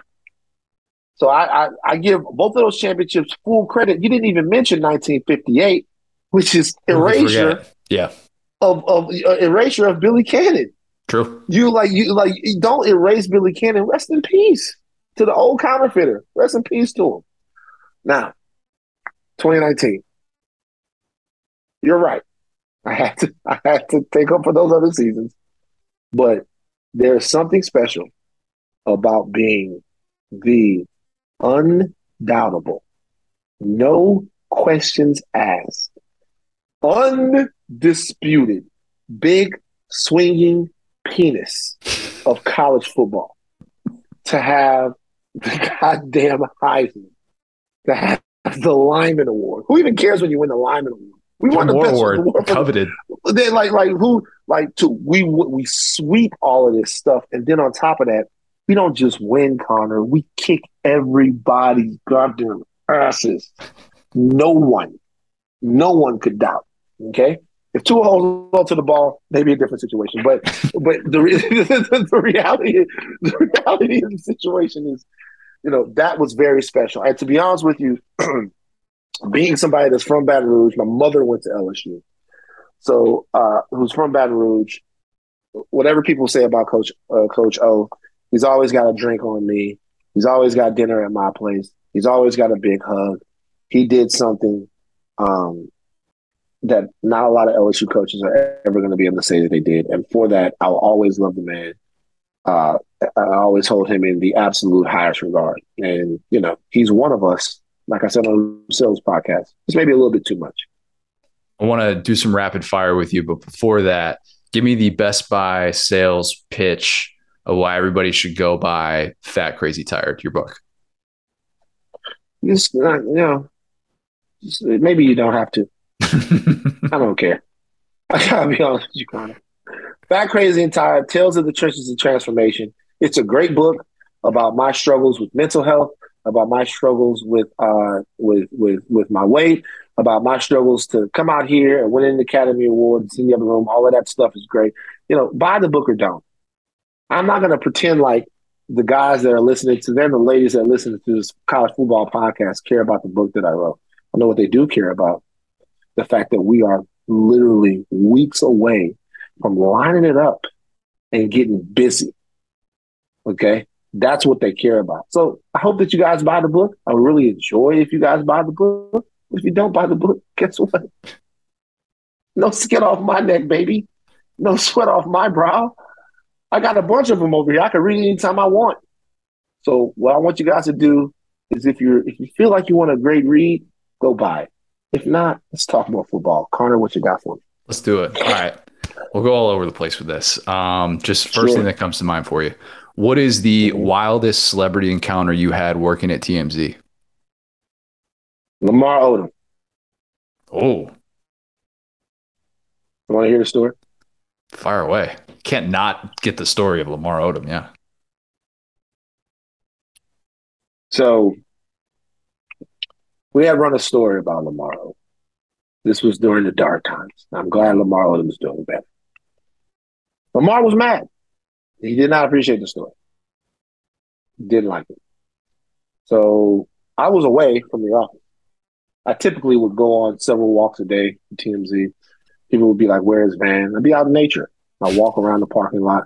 I walk around the neighborhood where TMZ is and get out. I got to get out of the office. No windows in that place. Ooh. The only thing is you breathe. The only thing that there is to breathe inside TMZ is not even oxygen. It's just bullshit, celebrity bullshit. And I got to get out of there every now and then. I walk around. So I come back from one of my walks and Harvey's at his desk. He says, "Hey, Van, come over here." I'm like, "All right, what's up, Harvey?" He goes, "You want to interview Lamar Odom?" I'm like, "Sure, why not?" He's like, "Okay, he's coming here." I'm like, "What?" He's like, "Lamar Odom's coming to the office." And I'm like, "So then why don't you interview him?" He's coming. Typically, if somebody comes inside of TMZ, Harvey's doing the interview. Unless it's TMZ Sports, I mean, Evan would do it, but we hadn't launched the show yet, so that really wasn't a thing. We had the website, but I don't think the show had been on yet. I could be wrong about that. I don't remember. But for some reason, me and Evan weren't going to do the interview, and Harvey wasn't going to do it. Harvey said, "I want you to do it." I'm like, "Okay, where are we going to shoot it? We're going to do it at the desk because we could do it at our desk. We all had cameras. So I could just interview him there. He could slide up to one of the desks." I said, "Oh, we could do it on the TMZ Live set." He goes, No. I don't want him to come in the office." I was like, "Wait a minute. You what?" He's like, "I don't want him to come in the office." I'm like, "Harvey, you're confusing me." how are we going to do this interview if Lamar Odom doesn't come inside the office? He goes, well, he's pissed off. He's pissed. I'm like, what do you mean he's pissed? It's like, he's mad. He's upset. He's like, trolled up. Yeah. And I'm like, yeah, you're joking around. He's like, no. Oh, he's like, he's not. You know what? I lie. One of the security guys told me that he was pissed. Harvey never told me. Harvey goes, I don't think we want him in the office for this one right here. I'm like, okay, so where are we going to interview him? We couldn't interview him in the parking lot, which is what they wanted me to do a paparazzi style interview in the parking lot, because in the parking lot, we had signed a $10,000 agreement with the people that ran the place that said if we pulled out cameras in the parking lot that they could find us, because these places had like it's like Microsoft and all these other places that were there, and they didn't want us to shoot people that might be coming in there to do mocap and all of that kind of stuff like that. If a celebrity, and we see mad people walking there. I saw Ryan Gosling there one time was doing something with Microsoft or one of these video game companies or something like that. And so they didn't want us to be able to do that. So we couldn't shoot any video in the parking lot. That was a deal for us to be there at the reserve. So they were like, go across the street to the Home Depot parking lot and shoot this interview with Lamar Odom. This interview is still up, by the way. If anybody thinks I'm bullshitting, if you want to see Lamar Odom fucking yelling at me, did you just pull it up? No, I haven't. But I need to right after this. Right. If you want to see Lamar Odom yelling at me, you can pull up the interview, Lamar Odom TMZ interview. So I go across the parking lot with a security guard. Security guard goes, I think this guy's like upset. I think he's mad. I'm like, oh, interesting. Like, yeah, did you see the story they ran? So I'm looking at the story. I'm like, yeah, this motherfucker probably is, man. What the fuck? So we go over there to the parking lot. And by this point, since we're walking out with the camera, there's a security guard with me. The other people who work in the reserve are starting to see us. So they're wondering what's going on. Like, who's coming? Because they were always into, like, who was coming to TMZ. Because, you know, later on, Kanye West would come. All kinds of people would come. Like, who's coming to TMZ? So I go across to the Home Depot parking lot, and I never forget, I'm looking around for him, and amongst all the cars, he looks like a gigantic fucking shark. Like, I can see him walking through the cars. It's like, that's Lamar Odom right there. He's 7 feet tall. So I go over to him. I go, yo, Lamar, what's up, brother? He goes, you ain't my fucking brother. I was like, oh, boy. Interview happened, though? Absolutely. Connor, I ain't no punk bitch. You know what I'm saying? So I go over there and stand in front of him. I'm like, all right, now it's contentious. So now I'm like, hey, man, now I'm like now I'm in my shit. Now I'm like, hey, put the mic on. Let's go. Let's do this. And I turned that camera on, and he let me have it. He let me have it. He let TMZ have it. He let the Kardashians have it. There was barely anything I can do to keep him on track. He was so mad, so hurt, so upset. He get to crying. This guy is big. He's like people. I saw Myers Leonard in the pharmacy yesterday in Beverly Hills. By the way, they wouldn't give him his drugs. I saw Myers Leonard in the pharmacy. When you guys see these guys, they're not just tall because he's 7 feet tall. He's huge. He's like gigantic. This guy's 7 feet, 260 pounds. He's like a thick guy, and it's the same way Lamar Odom. So this whole time, I'm like, okay, when it happens, I'm just gonna go for his feet. I was like, I'm just gonna shoot the like, it's gonna be like best of the best. I'm just gonna go for his feet. I'm gonna straight up shoot down to the bottom, and then I'm just gonna hold on, try to get him on the ground. Jeff Van Gundy style. The way that he held on to Jeff Van Gundy style. I'm just going to shoot low, get him off of his feet, and then, you know, at that point, all of my vital organs are, and then I'm going to try to get some shots in. But that's by far. Other than that, man, celebrities love me, man. I was a nice guy, talk to them, make them laugh, but Lamar was not fucking having it. But me and him are cool now. He called me weeks later. We talked, but that was very contentious. God, I don't know how we're going to follow that up. Okay, I don't know how to transition to this, but was Top Gun Maverick overrated, underrated, or properly rated? Underrated. Movie of the year. Nothing needs to be that's said great. other than that. Yeah. Top Gun Maverick and Prey, 2 movies of the year. Shout out Hangman. Okay, how much money would you personally donate if you got a DM from BK saying, "Hey, we need to get $12 million to steal Arch Manning from Texas"? No, not $0. None? No, $0 for Arch Manning. Okay. Overrated. Some are saying. We getting $0 for Arch. Wish him the best. I'm sure he'll be great. It was $0. I don't care. Does Jimbo Fisher ever win a national title at A&M? He has to. He has to. So, $6 million he's owed after this year. The answer is Jimbo Fisher don't have a choice. He has to win a national title at A&M. With the class they brought in, more 5 stars than the whole Big Ten, right? So he has to win one, and he has to do it in the next couple of years. Last one. Is Emmitt Smith a top 3 running back of all time? You have to put him in there. You have to. Okay, just not one. Not one. You have to put him in there. I'd say he's even 2. And there's nothing wrong. He's got the most yards of all time. I go Barry, Emmett, Sweetness. Nah, bullshit. I go Barry, Emmett, Jim Brown. Then I put Sweetness in. Okay? I can make an argument that it's Barry, Jim Brown, Emmett. It is. It's Barry, Jim Brown. Barry's 1. That's all that matters. Barry's 1. But Emmitt Smith is a fantastic, amazing, sensational football player. It's just that Barry Sanders is a god.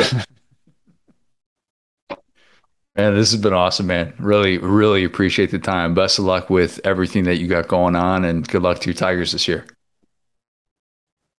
I'm not for everybody, Connor. Some people are not going to like this segment, but some people will. So here's the thing that you have to understand. Whenever you want to have me back, I'm down. But I'm telling you right now, if LSU goes on a roll, if we start 4-0, remember we got Florida State, we got Southern University, we got Mississippi State, a couple of games we could start 4-0. We could drop the game to Florida State and then lose to Mississippi State. We never know what kind of cataclysm awaits in college football. Who knows? But if LSU starts strong, this interview will be totally different when you have me back. Okay. Because at that point, no one will be able to fucking stop me. I'll be a fucking Doberman pincher off its leash, biting every tape that has to do with the Tigers. I'll be going nuts. You don't understand what my life is like. You know what I want you to do, Connor? I want you to meet me in Baton Rouge. Me, you, Russillo, Hester, T-Bob, Matt Moscona. We all get together and we just fucking go nuts on LSU football. Pick a game, we'll do it. Peter Burns, is he worth it or no? You don't know Peter Burns, do you? SEC Network?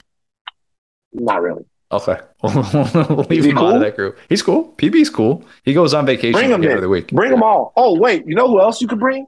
Bring him. Bring those 2 guys. What are those 2 country white guys that have their show? I can't remember their names, but they travel around as well. I love those guys. One of them covers NASCAR. He's got hair kind of like Marty McGee. Yeah, Marty McGee. Marty McGee. Yeah. No, they're awesome. They're absolute Marty Smith and McGee. Marty and McGee. Marty and McGee got to come to our party. We also got to get some more black people at this party, just to let you know. Because right now, I'm outnumbered. But Marty and McGee, Ryan Clark will come. There we go. Like Marty and McGee. All right, cool. Nice talking to you, man. It was a lot of fun. Neck. What's my destiny, Mom? You're gonna have to figure that out for yourself. Life is a box of chocolates, Forrest. You never know what you're gonna get. Before we get to figuring it out, I just wanted to touch on the news that came out earlier from Christian Garrick, I believe, was first who reported it. LSU confirmed the news. Myles Brennan retiring from football, the LSU quarterback. A lot of LSU talk on today's pod. That's all right. I know we both had some reactions to this. I'm bummed because there will always be that what if with his career. Mm-hmm. We've talked about this before. I mean, injuries really prevented it from getting going. We saw a guy start at 2020 who was showing some pretty impressive qualities, I thought, after he had that rough start against Mississippi State. I was really intrigued by the potential. I was, and I think it's unfortunate to kind of look back on the way that things played out. I definitely missed out on any sort of chance to sell my Myles Brennan stock. Too bad. Not getting a good return. Dogecoin right now. It's valueless. Yeah, the ROI on that one, not so hot. But yeah, it's weird just the way though that it played out like it did, because at first it looked like he could have transferred after the 2021 season. And I know Nebraska was interested. I thought it would have made sense at Ole Miss. I don't know that he would have been this no doubter starter, but I do know that he would have had a Power 5 market. And instead, Kelly talks him into coming back to LSU for year 6. It's going to be a new offense. It looks like he's got a shot in the spring, but then Nussmeier was the better quarterback, and Daniels was handpicked by Kelly. It was pretty clear. That's what all the reports were out of Baton Rouge this past week or so, that Brennan was kind of third string. And it looked like he just decided, hey, I don't really want to hold a clipboard. I'd rather just kind of start my life as a 24-year-old, whatever he is at this point. Yeah, he's 23. That's a very good guess. It's going to be 24 probably really soon, though, right? Yeah, I did a whole. Yeah, he's like, I think March, so it's like over half of the year. Yeah. Yeah, the photo of him getting recruited by Les Miles lets you know how old Myles Brennan is. He's been around. Can I give you a fun list? Please do. Here are a couple of the top 10 songs from the day that Myles Brennan committed to LSU on April 30th, 2016. Number 1 was Work by Rihanna. So we were hot off of a Rihanna release is how far away this was. Wow. Panda by Designer. Panda, right? And then, we got some Meghan Trainor in here. We have Took a Pill in Ibiza, if you ever heard that. Cake by the Ocean. Was 9th week. So Me, Myself, and I by G-Eazy. I think that was where I started laughing, because that was an entirely different universe. That boy was literally recruited during the Obama administration. So shout out to him for his entire, time at LSU. Everyone says he was a great leader. Everyone says that he was a great locker room guy. And like you said, it's like, Kelly, I don't think Kelly lied to him. I just think that Jaden, became available, and Jaden's obviously just a former, top 50 recruit. He was right behind Bo Nix in that class. So it made all the sense in the world to add him. And then Nuss kind of came out of nowhere. Shout out to Coach O for kind of tanking the Arkansas game to keep Nuss in the building. It looks like both of those guys just passed him. So shout out to him. And we're always going to have that video from him dancing in walk-ons. So that's great. Great video. Really good content. And that was the point that was brought up as well about why NIL is kind of it could be a double-edged sword. It's great for the athletes, obviously. So these businesses, I mean, the guy got a truck, he had to deal with walk-ons. He had, what was the other? He had another pretty national deal. Yep. That I'm blanking on what exactly it was, but Myles Brennan did pretty well for himself at NIL, despite the fact that dude hasn't played a game since 2020. I mean, that's bananas to think that he played 3 games after Joe Burrow left. I mean, that to me is always going to be kind of frustrating, because I do think he could have been a good LSU quarterback. I don't know if he would have had all SEC type potential. He would have had to figure some things out, but I still think that there was promise there. And now you kind of move forward, if you're Brian Kelly, knowing that you actually set yourself up well to be able to handle a situation like this, because this did not, there's no guarantee that it was going to work out where Brian Kelly was going to have some depth at quarterback. I think we forget just how much recruiting at the quarterback position he had to do after he got the job, because there was obviously talking to Myles Brennan, talking to Garrett Nussmeier, being like, hey, really need you to stick around. That would be great if you did. But the one-time exemption, these guys could have gone anywhere. Myles Brennan in different situations, grad transfer. But you had the Walker Howard video that went viral with Kelly dancing and celebrating the recruitment and all that stuff, that confirming his commitment to LSU was a really big deal. Lost in the shuffle of Brian Kelly looking like the most dad guy ever in a dance video was that he got a big time blue chip recruit to stay committed to LSU. And then the way that the Jaden Daniels thing unfolds, he ends up getting a guy who was pretty coveted out of the portal. I'm not saying that he could have gone anywhere, but he had options. We know Mizzou was definitely after him. We know that Jaden Daniels could have gone to a Power 5 program, and there was no guarantee that LSU was going to be able to make that pitch to be able to get him, because we knew what they already had there. And there's 2 guys that have been around LSU. So I give Kelly credit for being able to get some depth at quarterback. I still think Jaden Daniels is going to be the week 1 guy, but having Nussmeier and feeling this good about him to where there was that obvious divide between Nussmeier and Brennan, which is telling in my opinion, having that divide there is a good thing for LSU moving forward. Whether or not that means LSU ends up being like a prolific passing offense near one of the Brian Kelly era, I don't know. I have no idea, but you've set yourself up well to be able to handle something like this.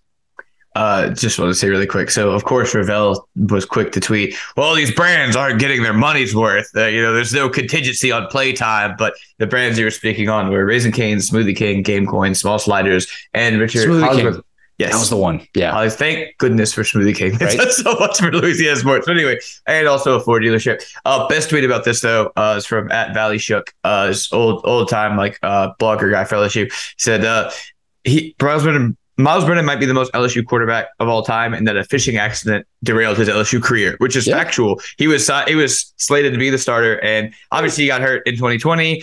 Played really well. Played great against Mizzou. Played really well against Mississippi State, like you said. But it's just tragic, like you said, because you just never know without that specific. He had all kinds of other stuff going on, but he was so in line to be the starter, and then it just didn't work out. Do you think I can get anything from my Myles Brennan stock? Like anything? Let's see. Do you think Smoothie King will accept it as a coupon? They're big on the buy one get ones. I think. You might want to call them today. It really just. I'll make the pitch to Myles. Be like, hey man, I bought a lot of stock a while ago. Really looking to just get anything back for it. If you could help me out, that'd be great. Really. Turn it into some game coin, whatever that is, some type of crypto that he's sponsored by. Yeah. Sure. Whatever. That's better than $0, which is probably what I'll get for it. Okay. Figuring it out. We're talking your Saturday setup. I get asked this question a decent amount of times. Like, you probably have 8 TVs, right? I actually don't. And we only use one TV in our household. We have 2 literally sitting in the closet right here that are just collecting dust because we only watch TV in one room. We're going to get a new TV in the very near future, but I usually post up in the living room on Saturdays. Get to the part of the couch where I can kind of kick my feet up. We have like one of these, it's a pull-out couch, but it's just more couch. So it's not like a pull-out couch that has a bed. It's just a pull-out couch with more couch, which I'm pretty sure is an idea that I made up when I was in like 3rd grade, and somebody else was able to execute that before I did. So tip of the cap to them. But I love our couch. Main game on the TV, and then another game or 2 on the laptop, depending what time of day it is. For what I have to do writing columns off of games live or being able to take notes for the podcast, I've found that I need to be able to focus on a game with volume up. I need that sound on. If I had 4 or 5 screens going on, I'm not processing really what's going on during a game. When we were at SEC Network Studios, we saw that they have this 9 screen, I think it's like 9 screen setup so that they can actually watch games when they're sitting behind the desks there, the anchor desk, and see what's going on. Mm-hmm. Chiswick walked in that day around like 1 o'clock or so because he does halftime in the first late. That's when he's got to be in by. And he goes, Furman ETSU? And he says that to our guy, Peter Burns, to make sure that PB had that game on one of the monitors, which of course he did because Chiswick's son, Callie, played on Furman at the time.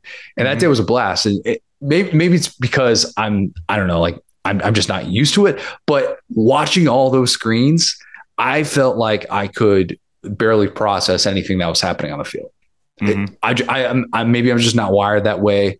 I don't know. And I think some assume that I just kind of set up shop in a sports bar every Saturday and watch games, which I wouldn't hate that. Mm-hmm. If that's just for the noon slate or something like that, like last year, what we did when you were down in Orlando, we watched the noon slate. That's a little bit different for me, but I love having my main games on a TV that I can actually focus on, that I can hear what's going on. Halftime of one game, boom, I pop over to another.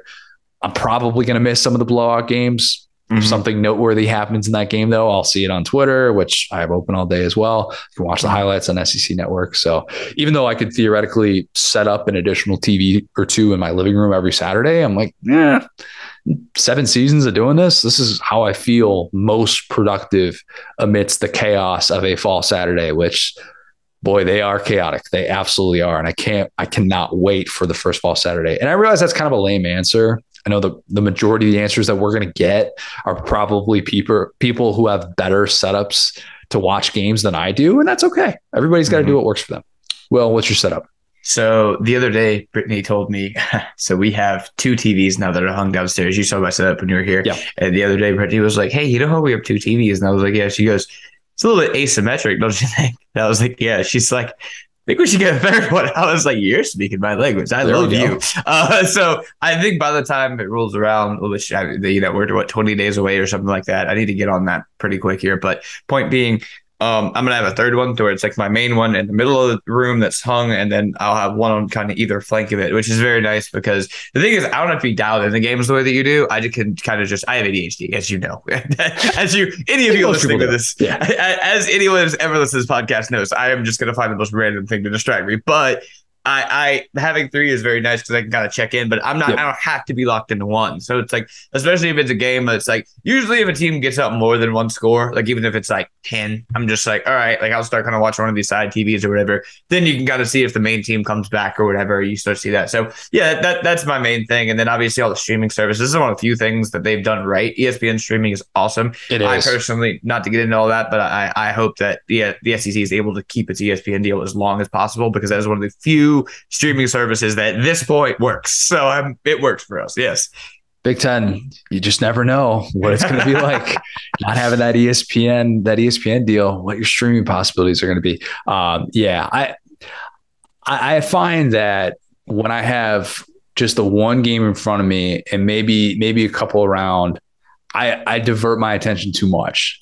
And I don't know why. Even I remember being at Marler's when we were at Marler's for 2019 opening weekend, because it was Marler and I were at the Bama Duke game, and then we watched the night games. We were watching Bo Nix, man. Yeah, it was Bo Nix, ironically enough, against Oregon. Yep. In that season opener.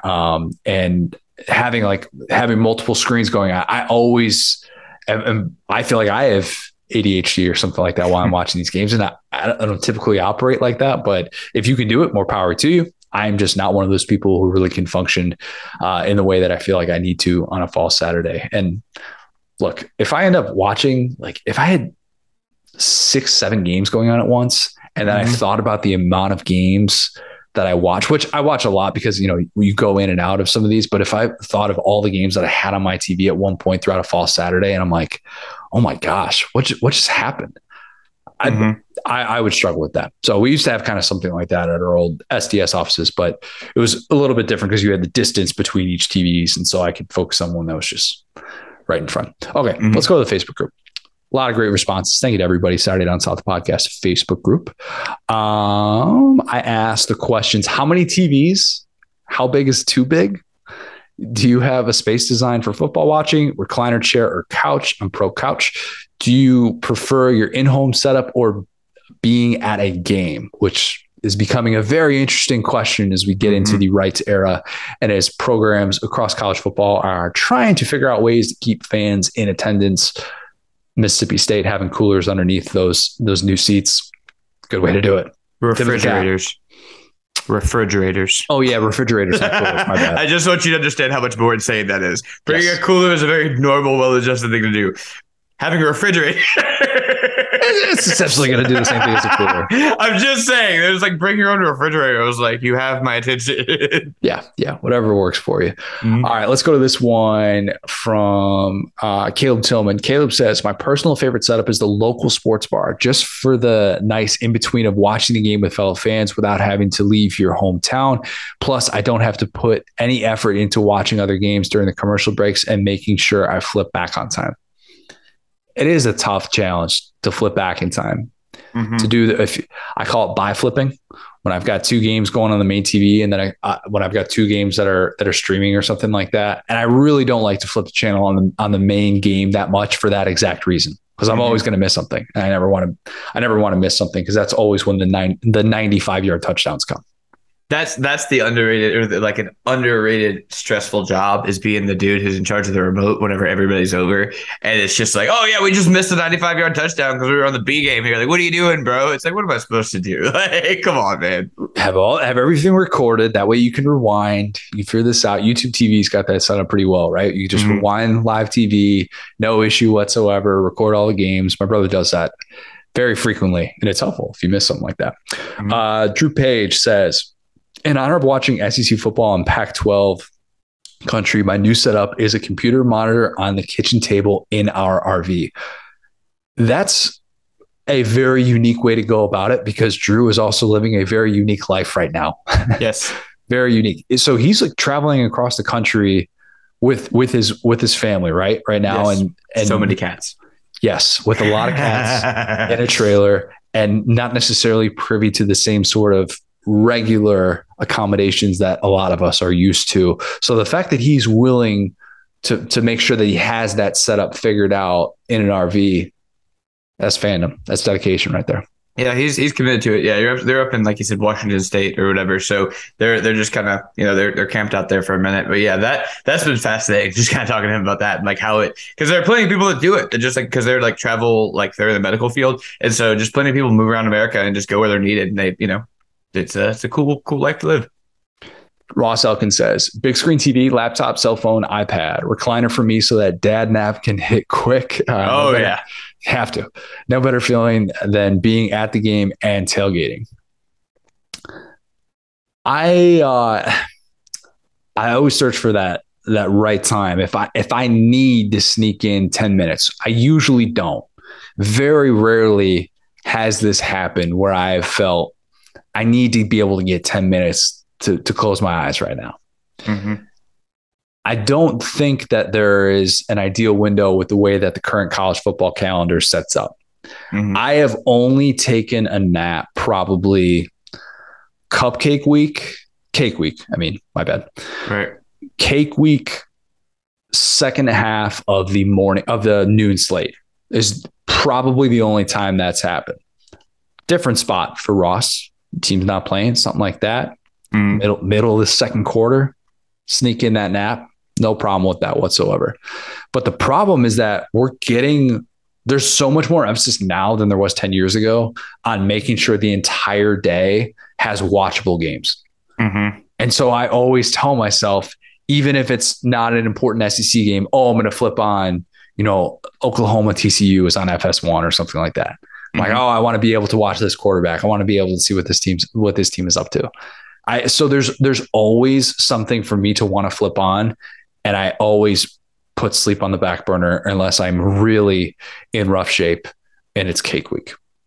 Yeah, the thing about cake week too is you just never know. I mean, it's just so hard to plan for it because every year without fail, there would be one or two teams. Last year was, I believe, Mizzou and Mississippi State that were just like in dog fights randomly. And you were just like, sweet. I didn't know this was going to be part of my day, but here we all are. It's tough.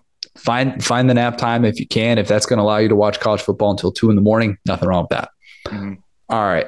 Let's go to this one from Alex Mason. Alex says, big screen, 232-inch screens, 2 laptops, one for live betting and one and the second for going between less enticing games with gambling implications.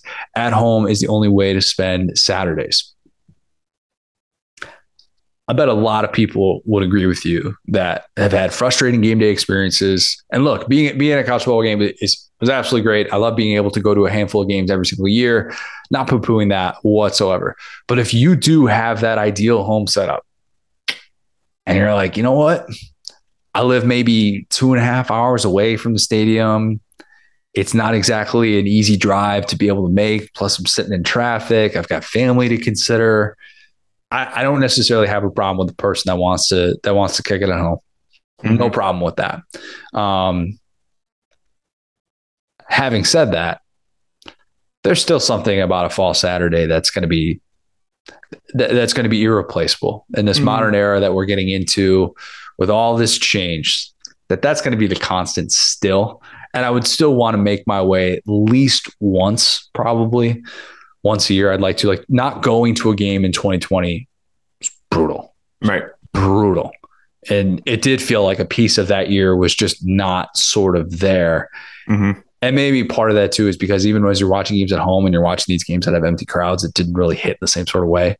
And that's different than what Alex is talking about.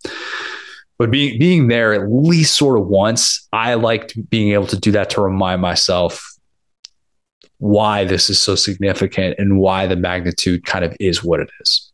Mm-hmm. Have you gone a season? Because you've gone to a game, multiple games, at least every non-2020 season, correct?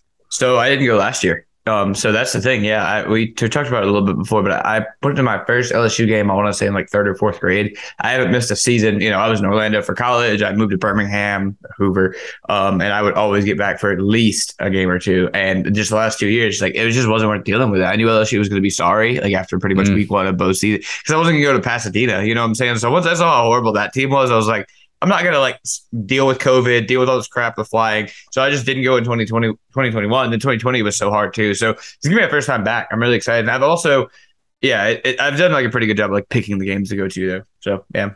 Yeah, because you were at a UCF game to open the year last year. Oh, you're right. Yeah. I did go to a game last year. It was on like a Thursday and it was like chaos. So I didn't count that because it wasn't an LSU game. But you're right. I did go to a game last year. Fair. Let's go to this one from Laura Doyle. Laura says, in person or at home for USC, can't watch at a bar. I was a founding member at the time of the Portland Gamecock Club and the Oklahoma City Gamecock Club. And it was great because we only had a few people, not big hubs. So we would watch at someone's house or sometimes at a quiet bar. When I lived in LA, we had a huge club and I couldn't deal. And I definitely don't go to the watches here in DC for the same reason. I need to be there or be focused. Also, crying in public isn't the best. She adds, otherwise, I just have a TV in my living room and one in the bedroom. I stream, so there's no easy flipping back and forth. It's actually a really smart idea. I like that. We're on the Carolina game, but we'll keep something else on the bedroom TV and check in there during commercials, etc. Most importantly, phone off or on airplane mode. Interesting. Sure. I am not responding to non-SEC friends texting me about how great we are playing if we're up 7 against Kentucky or something. And then, WTF, what happens next? I wish I could do that. I'm so jealous hearing that. Just turn the phone off. Just don't let any distractions come in. Be entirely locked into what's going on and be able to watch your team play from start to finish because you get 12 of them a year. And if you're good enough, you get 13, maybe even 15. Man, because sometimes you get those distractions where people just want to talk about everything. And look, I have friends listening to this, yourself included, who will text me on a fall Saturday asking me if I saw something, blah, blah, blah. And I love those conversations and they're great to have. And sometimes I'll miss something and it's great to be able to talk to people. And then other times I'll get the person who's just feeling good after a win and just wants to go and go. And I'm like, all right, I got a million other things I'm going to be watching right now. That's also good deal with this. That's all right. You know what? After the 2 years that you've had, you deserve to go. I'm just kidding. You don't catch me after those Florida games. I'll be talking ignorant somewhere. After the thrown shoe in 2020, the text that I got after that game. If you're a dude like me and you watch your team win on a literal meme, you're just like, this can't be real. To Laura's point, okay, I won't get too far down this rabbit hole, but have you ever been to a game that broke your heart to the point of crying in person? In person, you know what? No, not.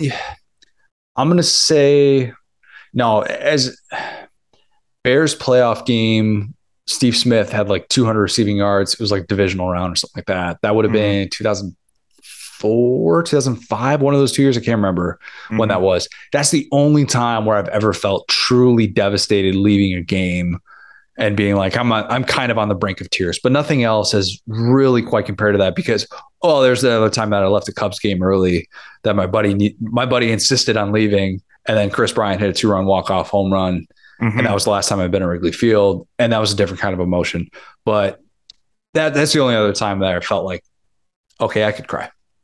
Yeah. I think I don't think I've ever actually technically cried. I got really emotional in 2019 because I went to a game with Brittany at Tiger Stadium and it was super duper cool. And like I saw the walkout and I was like, wow, like this is the best thing in the world. And then with my mom, obviously the championship game happened. I just got to give her a big hug and I was like, this is great. But it wasn't like a sad crying. I the best I've ever done. I didn't like bawl either. It was just a little manly tear. But the one that was bad, I've been to a couple of Saints playoff games that all those and but I remember this is a funny memory I don't think I've talked about. I went to the 2011 national championship with my stepdad, who's a Bama fan. I wasn't even sad during that game. I realized how horrible we were and pretty much made peace with it. But There was a moment I was just so sad. I was sitting there because that was an undefeated season at that point. You go from being one of like the pantheon SEC teams of all time to just being a joke. And I remember looking at my stepdad just being like sitting on the dock of the bay. And he looked back at me and goes, watching the tide roll away.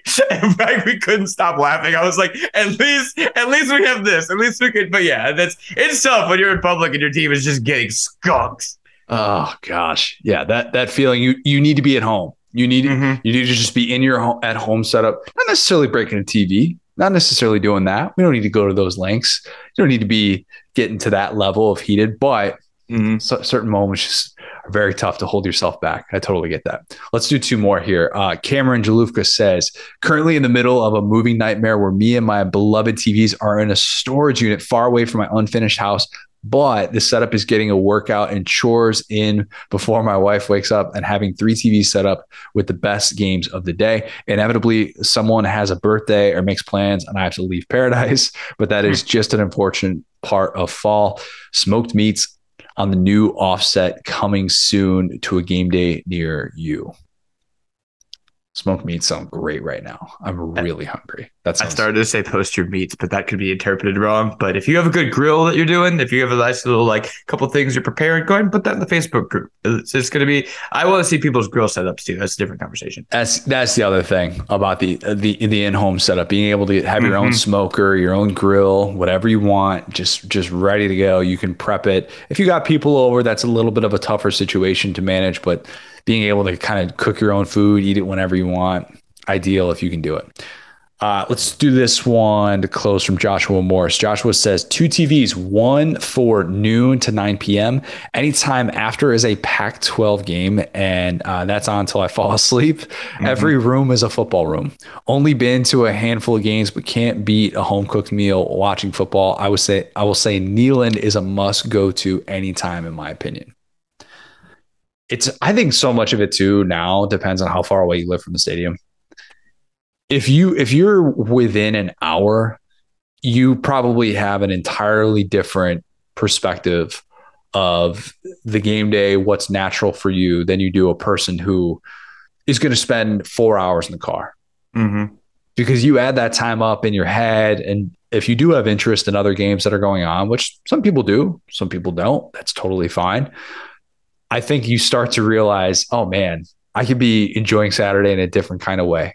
Again, if it's something that you've grown up with, and being in a game, being at an actual stadium and being able to experience that, not going to be replaced.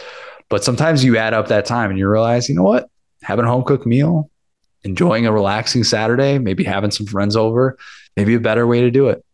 All kinds it takes to be able to get through a college football season. I shouldn't say get through, by the way. That was a mistake. Get through is the wrong way to phrase that. Enjoy, appreciate, season. Yes. I just want to say as a note, I'm about 6'2", about 260. Brother, I don't think I fit in Neyland. based on the conversations I've heard about those seats getting cut in half and everything, if I have 2 people on top of me in Neyland, I'm having a bad time. But if you have some seats that you would recommend to me at Neyland, I will go to Neyland because I've heard great things about the atmosphere. They talked about that at Camp Randall a little while back too. They narrowed the seats, and I'm like, in Wisconsin, why would you do that? Terrible idea. They just bigger. Like me for real. Remember our conversation about Wisconsinites being Northern Cajuns, and that fully explained because you can't fit in those seats, buddy. Yes, it is the South of the North. Factually correct. We have so much great top 25 content on SaturdayDownSouth.com from last week. It is Crystal Ball Week on SDS. We will do ROS Crystal Ball later in the week, I promise. If you have not, leave us a 5-star review. Again, we don't load you with ads, so if you can do that for us, that would be greatly, greatly appreciated. That's your good deed for the day. Join the Facebook group. Hear your name read on air with Figuring Out or Bold and Brash. Thanks, guys. Talk soon.